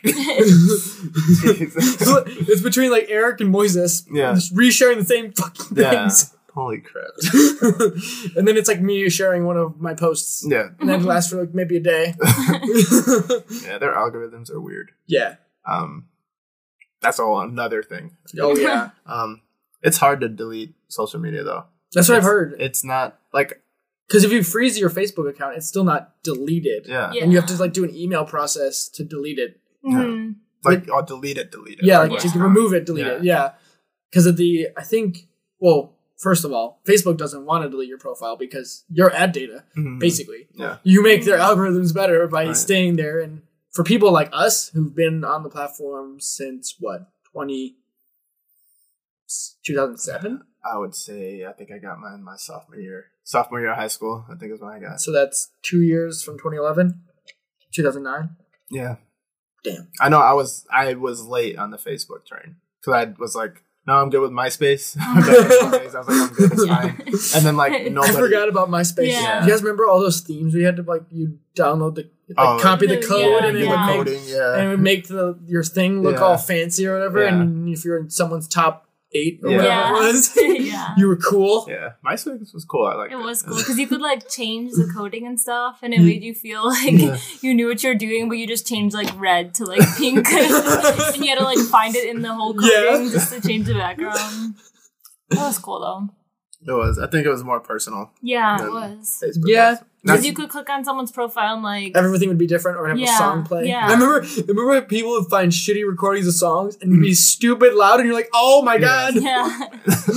But it was cool because it's like you learn more about the person. Yeah, it's like their personality. Yeah, Facebook, I think you kind of strip a lot of person. Like there, you can put it in there, but it's like really stripped down. I mean, there's a reason. I feel like a lot of people have kind of moved away from Facebook and kind of just use it as a necessity kind of thing to stay in touch with people. Yeah. That's kind of how we use it. I think we use it probably the best possible way where we have our group of the closest friends that may or may not be in touch easily enough via text. And so we just like, hey, you guys want to do something? Yeah. Or if we're thinking about doing X, if you want to come. I'll be home. Yeah, right. Whatever. Like I think doing it that way is probably easiest because group texts are still shitty. Yeah.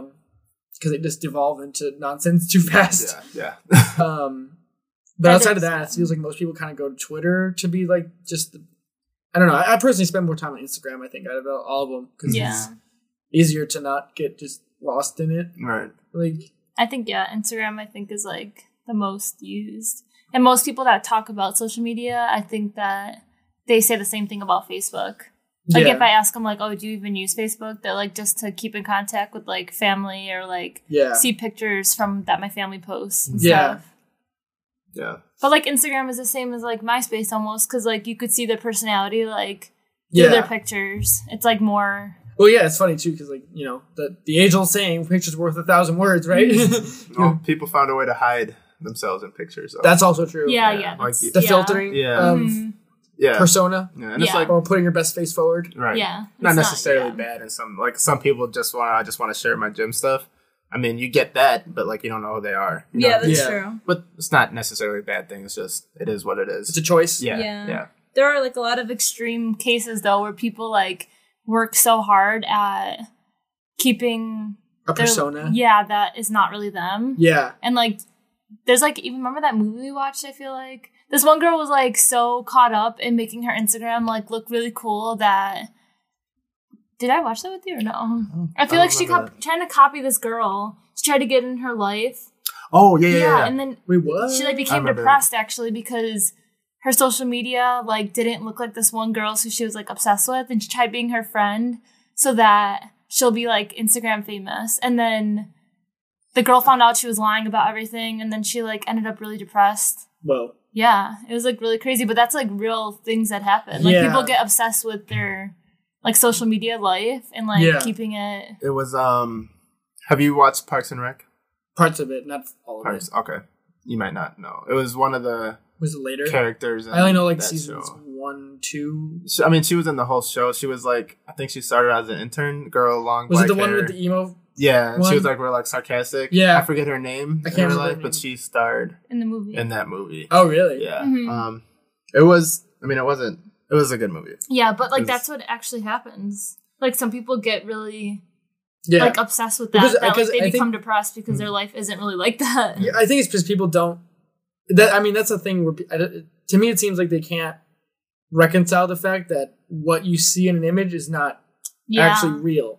That's why I like when on Instagram now a lot of people have been putting like the edited picture next to the real picture just to show people like this isn't really how I look. Yeah.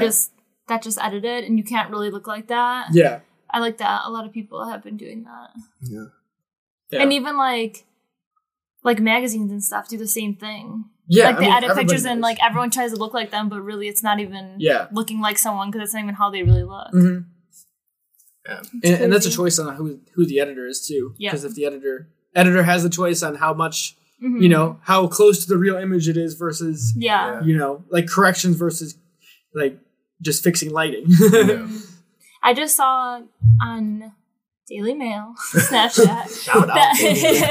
Daily Mail the real. Daily Mail should be the MVP of this episode. But first one's on me, boys.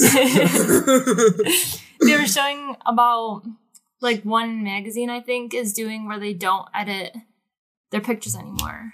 Okay. So like that's interesting. I mean the person that was on the cover, I forgot who it was, but she was like super, super pretty and like basically was flawless without being edited. So it was like you're like, why is this even a thing? Yeah, it was like these aren't real people on the cover because they're already like celebrities and get all this stuff done and stuff. But they're like moving towards not editing people in magazines anymore. I mean, that kind of makes sense because that's kind of like what happened with podcasts, where you can go the NPR route, the super produced like radio show kind of things, or you go like the route we go, where it's like just straight up talking, right? And as little editing as possible to keep that nuance there because that realness, because of the authenticity, because it really comes through. Because if you're editing yourself and you're cutting things out here and there, it's like, well, that's not real. Like people know it, like you can just tell, and that's like part of what really draws me when I listen to podcasts. Is like I think it's cool to like listen to clips of like 5-10 minutes, like the Sam Harris one we talked about earlier. But I think what's really more fun is being able to get the entire picture of it and then being like able to decide for yourself whether or not you agree, right? And then think about it as it's happening, and you're like, okay, I see where this is coming from. Right. I don't, maybe X, Y, and Z point I don't 100% agree with, but I see why he said those things, right? And I think that's what's more important about it, rather than listening to some overproduced, clickbaity thing or whatever, or trying to have an agenda. Right. Yeah, I wonder if. I feel like authenticity is growing. Absolutely. Like people are looking more for that. So I wonder if eventually that's going to turn into like specifically like I got to send you a podcast. I just remembered it because it's like this guy has the most authentic energy I'd ever witnessed through a podcast. And it was just like, what the, like halfway through the episode, he's like, how old are you? 60? I'm like, wait a minute. What the hell? I stopped, paused it, looked at it. I'm like, no, because he had so much energy that I thought he was like maybe 30. Really? Yeah. Huh? Yeah. It was crazy. Link it in the. Yeah, it's Kevin Catalyst is his name. He's like a business helps people reorient companies to kind of bring a financial more of like a speaker, kind of like come into the business. Yeah, motivator. Oh, gotcha. Where he comes in the company, helps you like revigorate your projects and like. Become catalyst, catalyze your whatever your next move is or whatever it is. Huh? Yeah, send me that. Yeah, you want to follow me on Twitter and stuff? Yeah, after I screenshotted that episode and shared it. I was like, this is like amazing, like podcast gold. Right. Yeah, it was really fun. It was like one of the most fun, like authentic. You could just feel like the intensity in it. It was really cool, and that's what drives me. Like when I going back to that mindset stuff is like they ask you when you're coming up with your philosophy or like what you resonate with basically is, and one of the things that I was like, I wound up articulating, but didn't even like think about it. It was like all the people that I, look up to have this authentic characteristic about them where they don't hide their negative sides. Mm-hmm. They actually shine light on it and say, yeah, I've dealt with this and here's what I'm trying to do to make it better. Right. Or here's my deficiency in X. Here's what I've been working on to maybe help myself. Right. And when people say that to me and it's like, oh, whoa, like you're a guy who's got like 1 million followers or whatever. And you are still open enough to like actually articulate, like Tim Ferriss in Tools of Titans. He has an episode on Jocko Willing's podcast where he talks about his suicide, not attempt, but he planned it out. He planned it out, and he was like one step away from pulling the trigger, and got saved by his mom.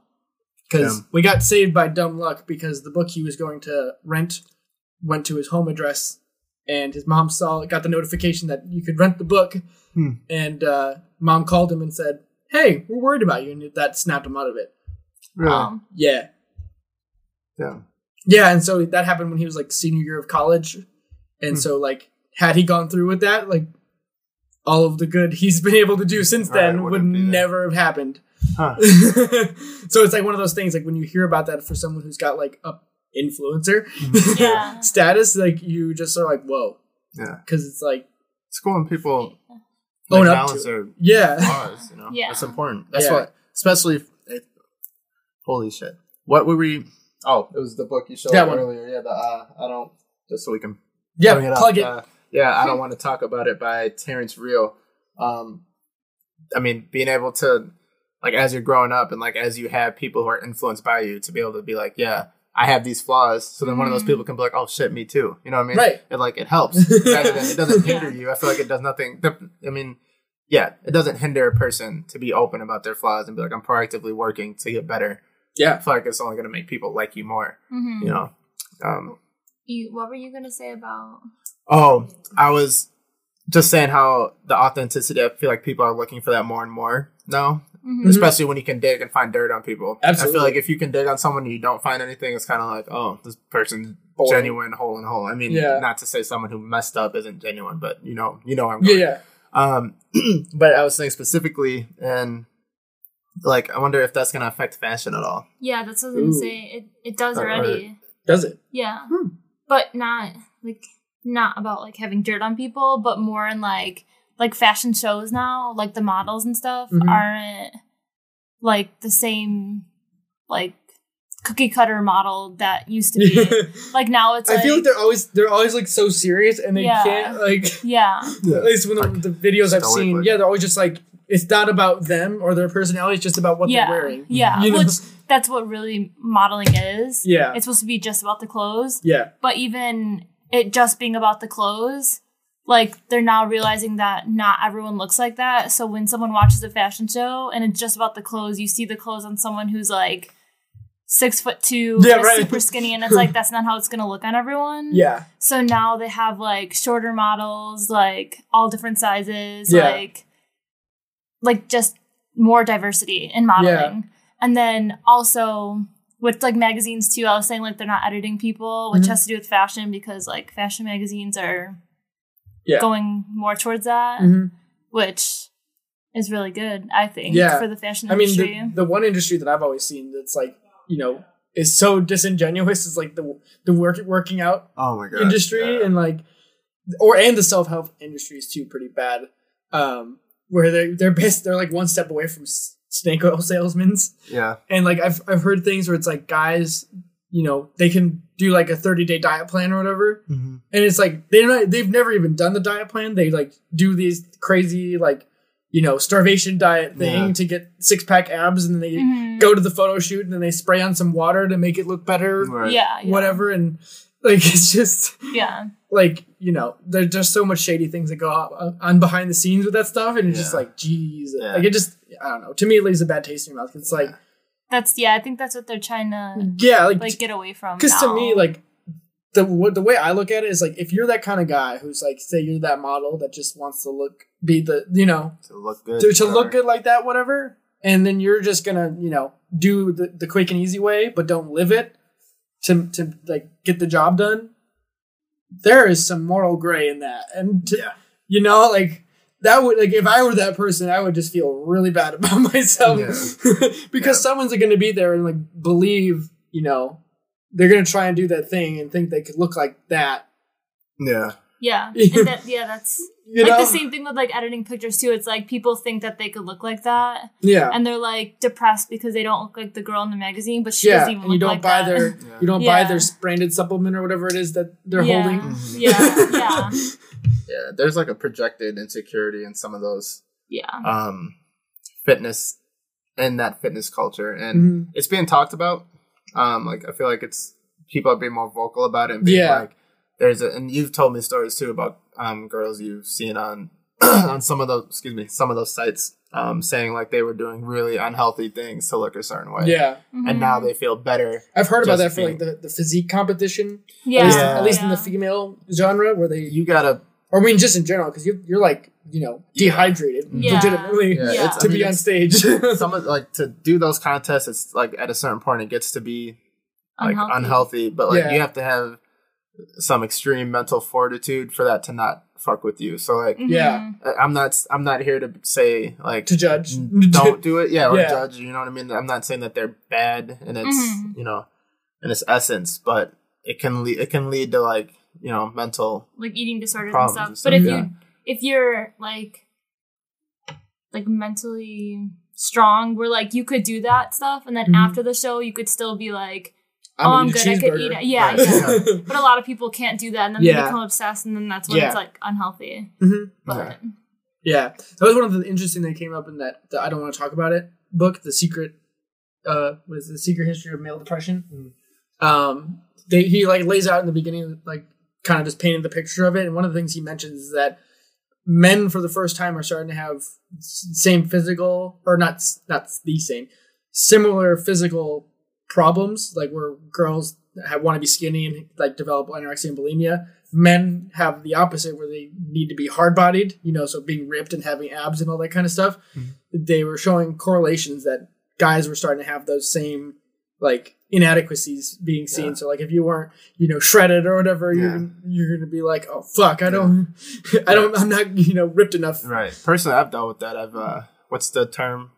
Body dysmorphia? Yeah. I've dealt with that. I mean, maybe not to an extreme. Yeah, not to the extreme with that. I've dealt with it where like, especially when I first started working out, it took me a long time to notice. Like I thought I was like, no, like I'm still like. Where you're just chasing it? Yeah. Like I was like, no, I'm still super skinny. People are like, no, dude, like your arms are kind of big. And I'm like, no, they're not. And they're like, shut up. Like, you know what I mean? It was like to the point where it seemed like, I don't know. It was just getting to be too much. And then finally I was like, all right, I need to kind of step back and like reevaluate why I'm doing this. And I was like, ultimately I'm trying to be healthy and fit. I'm not, it's not about how I look. It's so ironic you were saying that, because like I've been noticing the same thing in myself, where it was like when I was first super into it, it was buying like ridiculous amount of supplements. Like when at the peak, I think I was spending like $200 a month if I were buying it. Yeah. Because I was just trying everything. It's like I read a new article about X and I'm like, okay, I'll buy that. I'm going to try that too. Right. And then all of a sudden I like look at the top of my fridge, and all of a sudden I got like, all these tubs of shit that I'm like, really? Like I couldn't find out a better way of doing this? Like, the optimization thing hadn't come into the fold yet. Right. Ooh, that sounds good. Ooh, that sounds good. Yeah, right. Like, ooh, a piece of candy. Yeah. I've done it too. I think I have a... Go ahead. Yeah. Well, you can do that, because I was changed away from that. Oh, no, I just used to buy especially when I worked at GNC. I was it was super easy. I feel like I'm in it. He has like 3 pounds of protein. And he thought that... Was it more than that? I think it's like a whole like... jug. It's a big like a ass tub. It's like that big. All protein. Oh my god! I'll show it to you. I still have it. What'd you do? Buy that from like Sam's Club? No, for GNC that had it. It was 3,000 calories. Oh my lord! A serving or something. Oh, is that like a mass gainer? Yeah, it's like an ultimate mass gainer. Jesus Christ! It didn't work. So I used it. Because the problem is they put all this shitty ass dextrose, and your body just gets inflamed, and you just get. And I was just like, it just like ran through me. I'll put it that way. I don't know. I was like, maybe it works because the calories are there. You know what I mean? So it's like you're gonna gain weight, but I was like, I just feel like there's another way. Yeah, like, you know what I mean? Yeah. So I didn't finish it. I still have it though. I'll show it to you. It's huge. I forget. That's crazy. I forget the maybe 5 muscle pounds. Muscle Tech. Okay. I think it was 5 pounds. Yeah. It was a lot, but like even before I had like 3 different proteins. I had like 2 pre-workouts. Yeah. Oh my god. Like a nitric oxide. Jeez, you bought that separate too? Yeah. Because like you're already looking at like each one of those at least 30. Oh yeah, no, there's. So you're at $60 easy, or no, like $90. Yeah, no, at bodybuilding I spent like $300 at one point on different supplements. Just one order, and I was like, yeah, I didn't need all that. Yeah, you know what I mean, like I didn't. I mean, I used it, but you do really need it, right? Yeah, not at all. Yeah. So like that's been my latest thing because I remember being so into it where it's like I can't miss a day. You know that mentality. Yeah. And like lately I'm like, wow, I'm really not like as into it because because it's weird because it's like I don't even give a shit about the weight I pick up anymore. It's just kind of like, which is good. Like I just know like what I feel like I want to lift, and I do like between 6 and 8 usually, and I do like 3, and I don't even count. I'm just like cool. Right. I check my heart rate. I just have my app open, and it's like cool. My heart rate's in like the right zone for the more efficient way to do it. Right amount of time, kind of thing, and then just pay attention to that, and that's like cool. Like what I honestly pay attention to more in general is like moving certain joints, like especially the hips area, because we sit all the goddamn time. Yeah, especially if you work in an office or something. Yeah, right. Or since I drive 2 hours, 2 days a week for school, like that's terrible. So actually, that's one of the things I fidget like crazy. So I have the stress grippy things, but I have ones that are heavier than your standard. Oh, really? I have one that's 60 pounds and one that's 100 pounds. So I just sit in my car and 60 pounds? Yeah. 60 in your hand? Yeah. 100 pounds? 60 and 100, yeah. I just squeeze it as I drive. Heavy. Yeah, I'll go grab it. Yeah, and we're done. But yeah, they're called the Kings of Crush, and they're like he's like cramping. He's like, oh shit! And you drop it on your toe by accident. It's happened. It's happened. Oh my god! I'm like squeeze. What I'll do is I'll like squeeze and hold for as long as I can. I'm like no. That's actually a smart thing to do because I always like even when I'm driving, I like pick at my nails and stuff, and that would be nice to have. Yeah. Keeps you preoccupied. Yeah. And so the reason I did that is like I listened to, lo and behold, a podcast of a guy who would talk about basically if you train your grip, that trains everything up the chain in your arms. So it's like if you can make your grip stronger, it makes everything else stronger. Helps with deadlifts. Pull-ups, all of it. So I'm just like, cool, I'm going to do that. And if I can't move, if I'm driving, I can't do squats while I'm driving, right? Yeah. Yeah, that's true. So I just do something to just right. we drive past Wenzel and he's like, guarantee you someone's tried. I promise someone has. Someone's probably put bands in their car so they can like do. Oh yeah, you could do that like with their legs too. Yeah, put it under one foot. You're doing band curls. I was like, bro, it's not that serious. Like, I gotta get my lift in for the day, bro. Yeah, but like I still haven't. Okay, so I'm gonna say this publicly. So I can't believe you did the clap. I know because I was like I was feeling myself. So I bought talking about supplements, but I bought a pre-workout and fish oil and a protein, and then I posted online. I'm like, this is the last day John can talk shit about me. He always tries to say I'm slacking. I still haven't worked out. Not once since you bought it. Not once. I didn't use it. When did you say you were going to go? This was like a month ago. Yeah. It was like a month, 2 weeks or a month ago. Yeah, I was thinking about that as I was going to the gym today. I'm like, Jordan said, he asked me at Mr. A's, I'm pretty sure you still went. No, we went to sushi. Oh, you went to sushi instead? Yeah. Okay. I wasn't sure if you said. I was like, so Mr. A's then to get sushi right after. I mean, I wouldn't put it past him. Yeah. So I was like, I'm going to the gym. I haven't eaten at all today. And Jordan's eating probably for the second time. I'm like, has he worked out? I'm like, probably not. No, they haven't.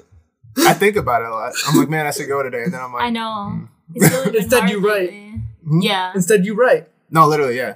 Like, I mean, that doesn't surprise me though, because like, so I do the same thing lately. Like yesterday, as a really good example, I was like, I stayed at work for like all day, basically. Yeah. I was like there from 9 to 9 almost. Jesus. Yeah, because we have like crazy volume and it's like project going on. Yeah, we have a lot of like high volume projects that just have crazy amount of effort to put in just to stay like on top of it. So it's kind of like if I push it off, it's just going to push it off down the road. So it's like I stay late now when I can, or I'll stay late later. Right. That makes sense. So it doesn't really matter regardless. No. So I was like, fuck, I got to go home. And I like wanted to do the 1 year podcast that I did last night. So it's like I got home at 9:30 and I was like, all right, time to do this. And so like that would have been like back to like how we were like, it's all about your framework and how you internalize it. I could have been upset and frustrated. Like, what do I have to be, stay like 12 hours at work and blah, blah, blah, and been pissed off. And then I could have been like annoyed that I have to do the podcast thing. And it was like, well, I was at work and now I got to do the podcast. let's do this. I guess like it's like, boom, let's go. Right. You know, it's just fun, right? Like, it's just probably how you feel when it's writing. It's like, all right, you know, you roll up the sleeves, like, let's go. Yeah, that's what I was going to say earlier, too, when you're talking about, like, being in a flow state and, like, doing something that you like and you don't really care about anything else. Like, it's weird how people have that one thing that they could do. No matter what. Yeah, and then... Or it doesn't feel like work. Yeah, and you were saying, like, how, like, stress and stuff, like, how you deal with stress and stuff like that, like, and you were saying that writing... When you your write, de-stressor. Yeah, and it's cool that if that's something that you could do for a living, like, that's what you're supposed to do. And that's what the book I'm reading, like, Finding Your Own North Star, how you were saying, like, there's a parallel for everything. And it's basically, like, everything that happens in your life, like, led you to that point to find the one thing that you love doing, which is really cool. Because, like, even when I think, like, when I was little, I used to love fashion. Yeah. And, like, I used to, my parents used to buy me, like, drawing things, like, to draw fashion clothes and stuff, like, when I was really little. Yeah. And then I always loved drawing, and then I just kind of, like, forgot about that. And then I went to school for social work, but then I switched back to fashion, and now I've been drawing fashion stuff again, which is, like, weird how everything just kind of... falls into like place. Works out, yeah. And then, like, drawing is the one thing that I do that is, like, the flow state where I don't really care about anything else. Yeah. Which is weird how it just kind of finds its way back. Yeah.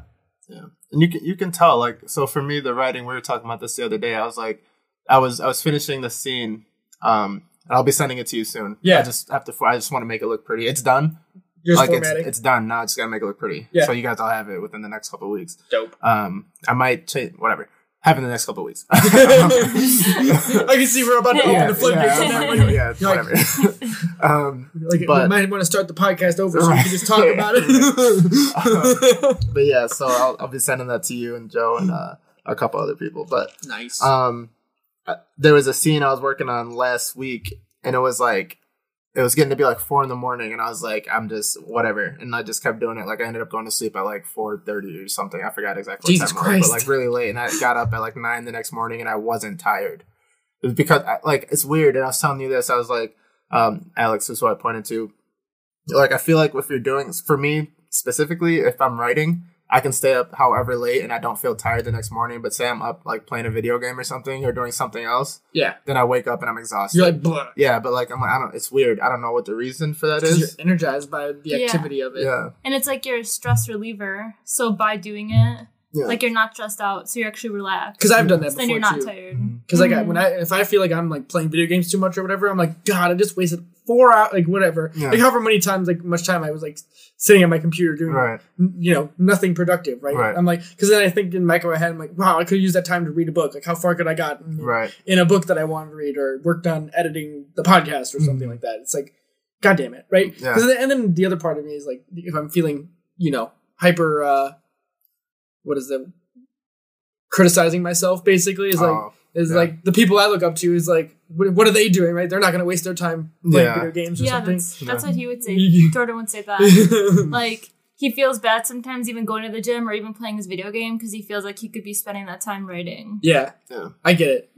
It's the dilemma that we all face, right? Because it's like, you feel like you need to get shit done, but you can't give yourself a break. Yeah. Like, I'm at the point where I'm like, I want this to happen so bad that I'm like, I can just lift when it's done. You know what I mean? Like, let me just finish it. Let's get to that point, and then I'll start working out, because then I can focus and not be working out and be so like, damn, I should be writing, and then not be in the workout. You know, I don't like not being present. I almost told myself the same thing yesterday, because like, I got home and I was like, all right, what I'll do is I'll grab my weights and I'll be like, as I'm thinking about it, like pacing the room to do the 1 year podcast, I'll like work out like in between things, and then I'll do that. I'm like, wait, why did I work out? Because I'll be like, I'll be heavy breathing between like, I'm like, what the fuck? What's up, guys? That'd be really weird. Can you just imagine someone's heavy breathing? Except, so the weird thing, because I did everything in its own take, I uploaded every segment, and then I listened to every segment, and I was just kind of like, all right, let me just hear these like inside the recording back end. And I like played it. I'm like, wait a minute. Played the next one. Still weird. Played it again. I'm like, did I start every one of these the same? And I went through it again. I was like, yeah, I was like, all right, guys, I want to talk about X. All right, guys, I want to talk about X. I'm like, what the fuck? That's funny. So I had to cut out like 3 seconds of, I'm pulling back the curtain, but I cut out like 2 seconds of recording of me saying, all right, everyone. I'm like, what? Verbal tics are so real. Yeah, that's hilarious. I'm just glad I caught it before you it went live. Yeah. That's awesome. And I left the last one because I was like, fuck it. You just like it's there. I'm like, all right, I got 4 of them out of the way. There's 5 segments. We're good. Like, but I was like, of all the things that I'm like, how did I do that? I'm like, how did I do that? 5 times. Not even like just twice. Yeah, it was every single one of the clips. I had me say, all right, everyone, let's talk about X. What? God damn it. That's funny that you caught it. That's like easy to do though. I feel like if you're talking by yourself, because it's not, like you're not starting it differently with someone else. Yeah, exactly. Like you're just yourself. It's because I'm like, in my head, I'm like, all right, so this is this segment. So in my head, I'm like, all right, so let me hit you with some knowledge and this, you know? And it's like, fuck. But it just sounds terrible when you're like playing each one in unison. You're like, all right, everyone. All right, everyone. All right, everyone. Freaking mixtape, everybody.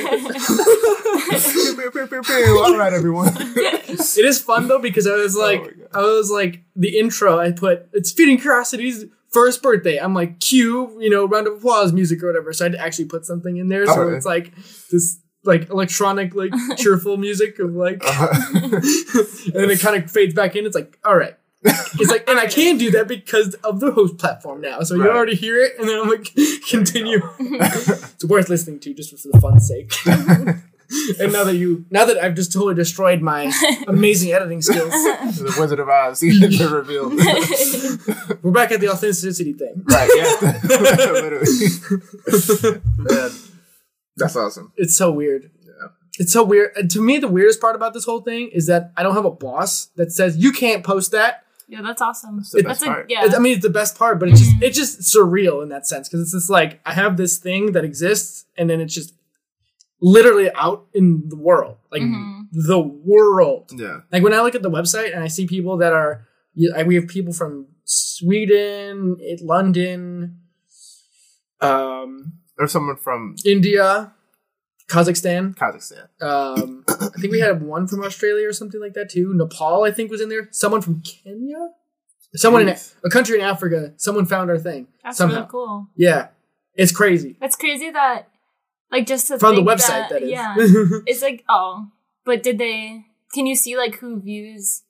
Not specifically. Not yet. That's cool though to think that someone is listening to you. Yeah, I know. Like in a different country, like you wouldn't. Yeah. Even, it's so weird. It's surreal. And then it's they're listening weird. and they're like, I wonder who this person is. Yeah, right? Some surreal. Some suburban kid in the middle of Chicago suburbs, like, what the hell? Yeah. That is crazy. Yeah. It's such a crazy thing that, being like we're doing this on zero budget, outside of the effort. There's expenses, but but like we're not a company or anything like that where we're like, giving money to do this. Yeah. We're doing this because we want to. Kind of thing. And it's just crazy that like it even gets any sort of traction. Like I keep telling everyone who like even listens, it's like, when it gets beyond like 10 plays and I'm like, people are listening. Like once it gets to a certain point, I'm like, I don't know enough. Like I don't know that many people enough to be able that you're listening to this now. So it's like weird. Yeah. So it's like super cool. There's always this like there is this like super curiosity of like I want to know who these people are and like just what are you getting out of it? Like that's like, I'm like like or how much of it are listening or whatever. It's just like it's just super intriguing. Yeah. And I was just listening to like again other podcasters, they do the same thing where they're like, I know people listen, but it's like when I actually find out someone who says, "Hey man, I listened to this episode," or like I listened to your podcast. It still feels really cool. Yeah. Because, like, the analytics are terrible still, really. Are they? Yeah, like, we don't get a lot. Like, it's not like YouTube, if you ever use the YouTube backend, where you can tell, like, how much people are watching, like, where the attention falls off. Like, they don't have that yet. It's not built in enough. Right. Obviously, with, like I said, from the beginning, where companies are putting more money into it, those tools will be there. Right. Because it just helps advertisers. But, I don't know, it's just strange still, especially because it's like the opposite of most other media forms. Where, like I said, short form versus long form. Yeah. And like, it's such a weird thing to think about that there's people out there actually paying attention to you. Like this only happened to me once, but like through the music thing, like someone recognized me before, and I was like, so I'm not saying I'm a celebrity, but I'm just saying I'm kind of a celebrity. That's what makes you a celebrity. I'm kind of a big deal. All right, you guys are in the presence of a god. No, I'm just kidding. I'm kidding. You're like, bow before me, heathens. No, so it was when I opened for Pusha T. It was like months later. I was downtown. This was years ago, so I don't even remember exactly what I was doing. I think I was drinking, so I was probably like, "What up, dude?" Like, look like a jackass. But no, this kid came up to me. He's like, "Yo, didn't you do you rap?" And I'm like, "Yeah." He's like, "Did you open for Pusha T like last month or whatever the time frame was?" And I was like, "Yeah, actually, I did." He's like, "Dude, you're dope as fuck." He's like, "You did that acapella version." I'm like, "Oh shit." He's like, "You're awesome, dude." And then like follow me on SoundCloud. I'm like, that's really cool. That was weird. I'm like that, like like when it transcends like from the digital to the real world. You're like, whoa. Yeah, I'm like that. Yeah, I don't know. It's weird. It's very weird. Now imagine that happening to you all the time. Mm-hmm. I know. I could see why people get annoyed. I wouldn't want that. Yeah, I wouldn't want that. Like Rogan said, it was getting weird because like he used to do the podcast like in his house, but like this is a long time ago. He's been a famous guy for a while, though, right? Right. Yeah, I mean since like Fear Factor ish. Yeah. And then UFC and then comedy. Yeah. Maybe comedy first, but that was more like an underground thing. But like general famous was probably X Factor. Yeah. Or Fear Factor. How did I say X Factor? That is a show, but yeah. I'm like, I don't even know what that is. I know it's a show, but like it's weird. Yeah. I don't know. Yeah, I don't know. The whole like chasing fame thing does not have any allure to me at all. It used to, for me. Like, not in the sense of I want, like, paparazzi and crowds, not that. But the fame, like, it was like I wanted recognition. And this was when I was heavier in music. But this was like, I wanted people to be like, damn, you're one of the greatest. You know what I mean? I wanted that recognition. But not necessarily the annoyances that came with it. And then as I grew older, I was like, yeah, I don't really care about that. Like, even like with the screenplay things, I'd be completely content if I could just make a living off it. Yeah. And if no one really knew who I was, but like you could watch like my if my things came to life, you know what I mean? Yeah. That's really that's what I care about. The creative side of it. Yeah. That's super ironic because that's the podcast that's going live tomorrow is the one we just did. Oh, yeah. And the title is The Creative Process. Yeah. Ironically enough. Right. So it's like it's all connecting together. Like that's like what's even more crazy about this is that like all of these episodes with the same people kind of piece together a story and a narrative in a little ways. It'll be extremely cool to go back like 10 years from now. I know, right? Yeah. That's what I was telling you when I think it was the one that you were just talking about, the creative process or whatever. You're talking about writing, right? Yeah, but that was one with Joe and Jordan in it together. So after he came home from the podcast, I was like, wouldn't it be so cool that like when you sell the script and then like it becomes really popular, people could go back and listen to the podcast about you writing it and like actually understand like it's like we're writing the documentary before the documentary. Yeah, which is really cool. Yeah. It is. That's such a weird thing. And it's not even like it will be super like authentic. Because you don't even know at that point that it would have gotten popular. Yeah, because like most of the time it's like after the fact that the thing gets sped. So you're like, people want to find out. Well, how'd you do it? It's like, well, and then it's kind of like when hindsight's 2020, you're like, and the story is going to be different because when you're already like famous for it and you think back like, well, this is how it happened. I feel like the story is not the same. Yeah, but actually, you hearing it when it's actually happening. That's really cool, actually. Mm-hmm. That's really cool. Damn. That's what I feel like is going to happen with a lot of people. That you have on here. Oh, absolutely. Because like all of you guys are. I think that's what's really cool about it because what I even mentioned yesterday too is like a lot of the thought process behind it was kind of thinking about people who are famous already or like successful more than famous, but I guess success and fame are kind of synonymous. Yeah. But like, we hear about those successes, but then everything that led up those successes is behind the curtain, so to speak. And you don't get the nuance or the struggles, like the shitty parts of it or the parts where they wanted to give up or the parts they were too stressed out and, where they wanted to just throw in the towel and say, whatever, I'll just go get a job or something. Yeah. And to me, like, that's what I think drives a little bit of this, because like we all are dealing with something and we're all trying to do what we think is best for ourselves, but we don't get a chance to articulate it. Especially, I think there's this like weird thing with being in your 20s where a lot of people, especially, I want to say this might be an overgeneralization, but older people, I don't know if it's our parents' age, but maybe the generation that's like in between or something. Yeah, in between, like the 30s, 40s ish, say, oh, those darn millennials don't want to work harder. Oh yeah, those kind of thing, right? Where they just sweep us under the rug and say we're lazy or what's the word? Take things for granted, I guess, or beholden or deserve something before we've actually tried to do anything. Right. Part of my thing was like, it felt like I couldn't try to do anything because I hadn't accomplished anything yet. You know, like we didn't have like, you know what I mean? So it was like that part of it, but it's like, when I think about it now and I like get more people on here that are like outside of our group, it's like, wait, we've all really like, just to overcome enough to get through school and then be even minorly successful with it is an accomplishment in its own right in just this current world. Because like, I mean, like even you're a good example with your fashion business degree where it took you as long as it already has to get even an internship, right? I mean, that it's a whole different world when like, you know, our parents could just go to like, in, you know, whatever area and be, you know, walk in and by the end of the day, you already had like 4 interviews and a job offer. Right. Yeah. Whereas like now you have to have, you know, 5 years experience. I saw a really funny meme. It was like, I just applied for an application that requires 8+ years experience in some coding language. And it was like, this coding language was created 3 years ago. Like, okay. Yeah. So like, I mean, that's kind of the example. Right? I feel like it's the opposite too. Like, I feel like we actually have to work harder. Especially how you were saying, like, the business, like, you kind of have to know the business ends of things. Like, for this. Yeah, there's like, so much more nuance to everything. Like, there's so many more facets. So I feel like millennials and, like, not even just millennials, but, like, our...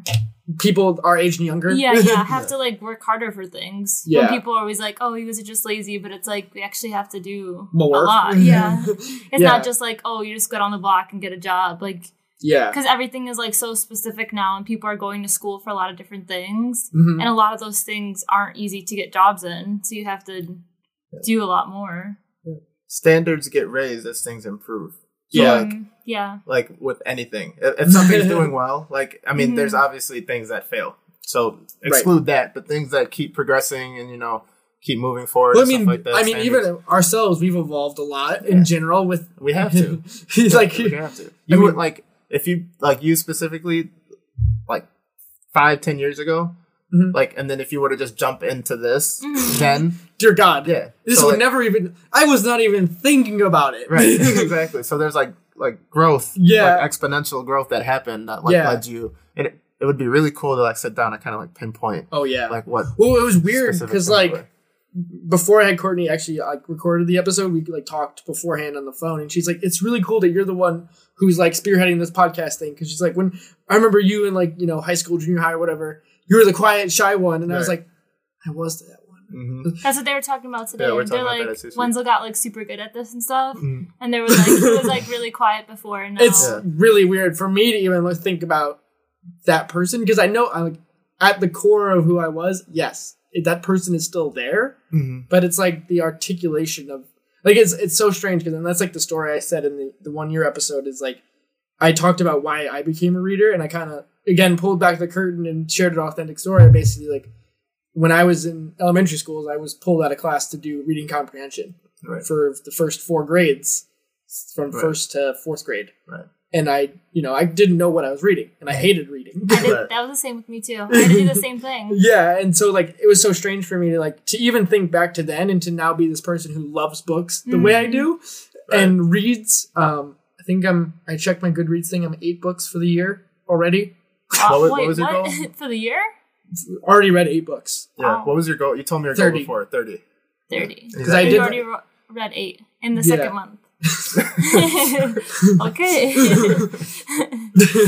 That's a lot. 8 books. They're counting audiobooks though too. So, but still, that's still like you had to find time for that. Like, that's still. So, wow. I mean, the whole point is just to keep exposing myself to more and more information, and now I'm getting to the point where it's part of the thing that I've been listening to is like I think Kevin Caddis even talks about it. It's like the best way to frame if you do anything, like creative outlet or whatever, is to be in service of others. And if you say it by that, it's like, you know, if you tell yourself you're doing this because you're in service to someone, is like it's not like a slavery thing, but more of as like purpose. Maybe? Yeah, it's like a purposeful thing where it's like, I'm doing this for you. Right. You know, like I don't have to do, you know, the extra 10%, that kind of thing. Right. If you can like tell yourself that way, it feels way better. And if you tell like a customer that, then it feels better again. And so that's kind of like what helped me do a lot more for the podcast, where I'm starting to do the teaser things and finding clips about it, you know, like finding things that are interesting to grab more attention, or do the show notes. Because the way I tell it is like, if I really care about this thing, it's like I'm doing that extra work to be of service to you guys, like the guest, because like I'm finding something that's interesting that you guys say or whatever, and like, you know, you guys, like, it makes everybody sound better, right? And like, not to be stupid, like it doesn't like sounding better. It sounds bad, but like it's like a snippet, you know, and then it's like doing the show notes is there so that it's like people are inherently not going to want to do extra legwork to go search further. So if I can do that, just that little bit of linking things easier, and they can go click it and find it through that way, awesome. Like that, like that just makes it feel so much better to me, because it's like whatever little bits, because there's no point in like, there's no genie in a bottle kind of thing. Like if I'm like, you know, hoarding all the gold, doesn't help me. It really doesn't do anything good, because it doesn't, like, if we can't share it with someone else, then what's the point? Right. Yeah. I like it. I think about this stuff a lot. Yeah, you have to. Yeah. You can't not think about it. Yeah. Like, if you're passionate about something, if you're passionate about something, you think about it all the time. Yeah. Or well enough, you know what I mean? Yeah. That's cool. And you don't get tired of thinking about it. Nope. You know? I just think of all the new things and like, who else can I talk to? And like, the other thing is like, I was finishing Dan Harris's book, and I'm just like, damn, this guy, because the book is The 10% Happier, and he basically is like his journey on how he became interested in meditation and mindfulness, and then conversely Buddhism and stuff like that. He's not a Buddhist specifically, but I'm like, damn it, he gets all these cool people because he works as a news anchor.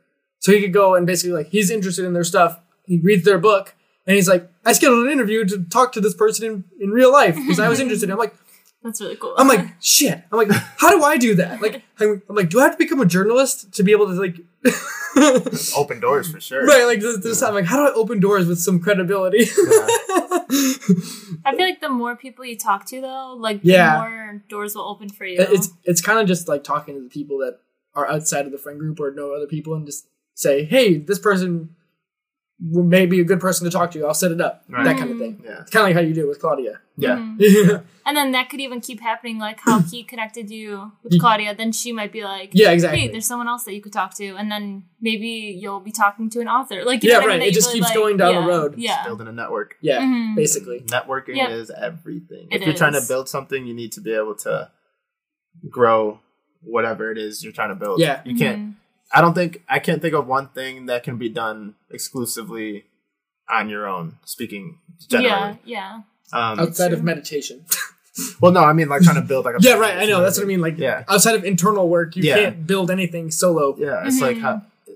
I say that all the time, it's like, without a book, you don't have, you know, like, with a book, it's your thing, but without a reader, it's nothing. Exactly. Right? Or without a movie, without a viewer, it's what? It's nothing. Yeah, that's true. Because even if you made the movie all by yourself, you still need someone else needs to watch it. You make it for the purpose of people to view it or read it, whatever the medium is, but to receive it, to get something out of it, whether you want it to be like specific, like I want you to learn this, or if it's like interpret it on your own. This is what I had, but like let's see what you come up with. Yeah. But the point, it's art. It's meant to be seen. Not. I'm gonna get into my philosophy on art, but like it's not meant to be sold. It's really it's not. You know what I mean? And it's a big industry, and I'm just saying, if someone come up to me, is like, you want $1 million? We'll give you $1 million for the script. I'm not gonna be like, no, you stupid. That's not to be sold. I'm not dumb. Like, it doesn't have a price tag. Yeah, you know what I mean? You scoff at them. How dare you rip the script out of their hands? And I'm like, not dumb. You know what I mean? As you whip your scarf around your neck and we'll storm out the room. Edgar Allan Poe shit. So like that shouldn't be the point of it. Yeah, it's not the point. It's just now this is the world we live in. No, I know what you mean. Yeah. Like it shouldn't, like you shouldn't be making it like art specifically. I feel like you shouldn't make it thinking, how much can I sell this for? Like you should make it just for like the art of it. Yeah, I mean, isn't it just strange though? Like the jobs that get paid for the most are the jobs that, I'm going to put this in quotes, quote unquote, matter the least. So like sports athletes and things like that, their job, crazy money. They make insane money, but the people that like save lives and, you know, keep the world that as we know it to allow those people to be able to do those jobs, get paid as little as necessary, basically. Yeah. Which is, I feel like I don't know. Should make more money. Yeah, I mean, as anyone who works in like that kind of job, right? To be legitimately in service of others. Yeah. And dude, it's so. I mean, we could do a whole nother podcast on this. I don't want to go too far. I would love to get John on this one, honestly. Yeah, I would like to see his point of view, which I'm sure he's. Who knows? I don't want to speak for him, but I mean, that job is so stressful. Even no matter where you're located, you can be in a suburb, you can be in the city, wherever it is. It's still like at the end of the day, shit happens that we don't even hear about. Right. Yeah, especially in the suburbs, right? Because we all think everything's hunky dory. Yeah, and stuff happens. Stuff happens all the time, and it's like there's no. I don't understand why they don't get paid more for what they're doing, and I feel like that'll only benefit everyone involved. You know what I mean? It's I don't understand it. But sorry, I lost track of what I was saying. But like athletes, now I love sports, but I just don't think that they need to get paid as much as they do. Yeah, right. Like, to be completely honest. Yeah, because you're saying that if they like pay cops more, it will benefit everyone because then obviously they're paid more. They're gonna be happier. Yeah, you're not gonna get cops who are having a shitty day. Yeah, I mean you are, but sorry to interrupt you. Go ahead. But I was saying, but if you pay like people that play sports that much, it doesn't really affect. Like if they love the sport, it doesn't really matter how much they get paid. They're still probably gonna be happy for doing something that they love. Like you know what I mean? Like I feel like cops should get paid more than people who play sports because they're probably playing it just for like the love of it. But nobody loves like I'm gonna go out and risk my life. Yeah. But even if I don't get paid for it, I'm still gonna do it. Like that's kind of they should definitely get paid more. Give me 1 second. I want to save this file because it's starting to like see how it's like freezing here at the bottom. I want to just save this. I want to take a quick second and talk about how you can support our show. I believe this is the most honest way that I can connect with you, the listener, and put it in front of everyone. You can support our show for as little as 99 cents a month. We release 4 podcasts a month, all at an average length of about an hour. That means you are supporting us at just 25 cents an hour. That's cheaper than the dollar menu. I think it's safe to say that we provide more value than that. And if you learn anything from our content, please consider becoming a supporter today with the link in the description of any episode or on the website at feedingcuriosity.net. And with that, thanks for listening and please enjoy the show.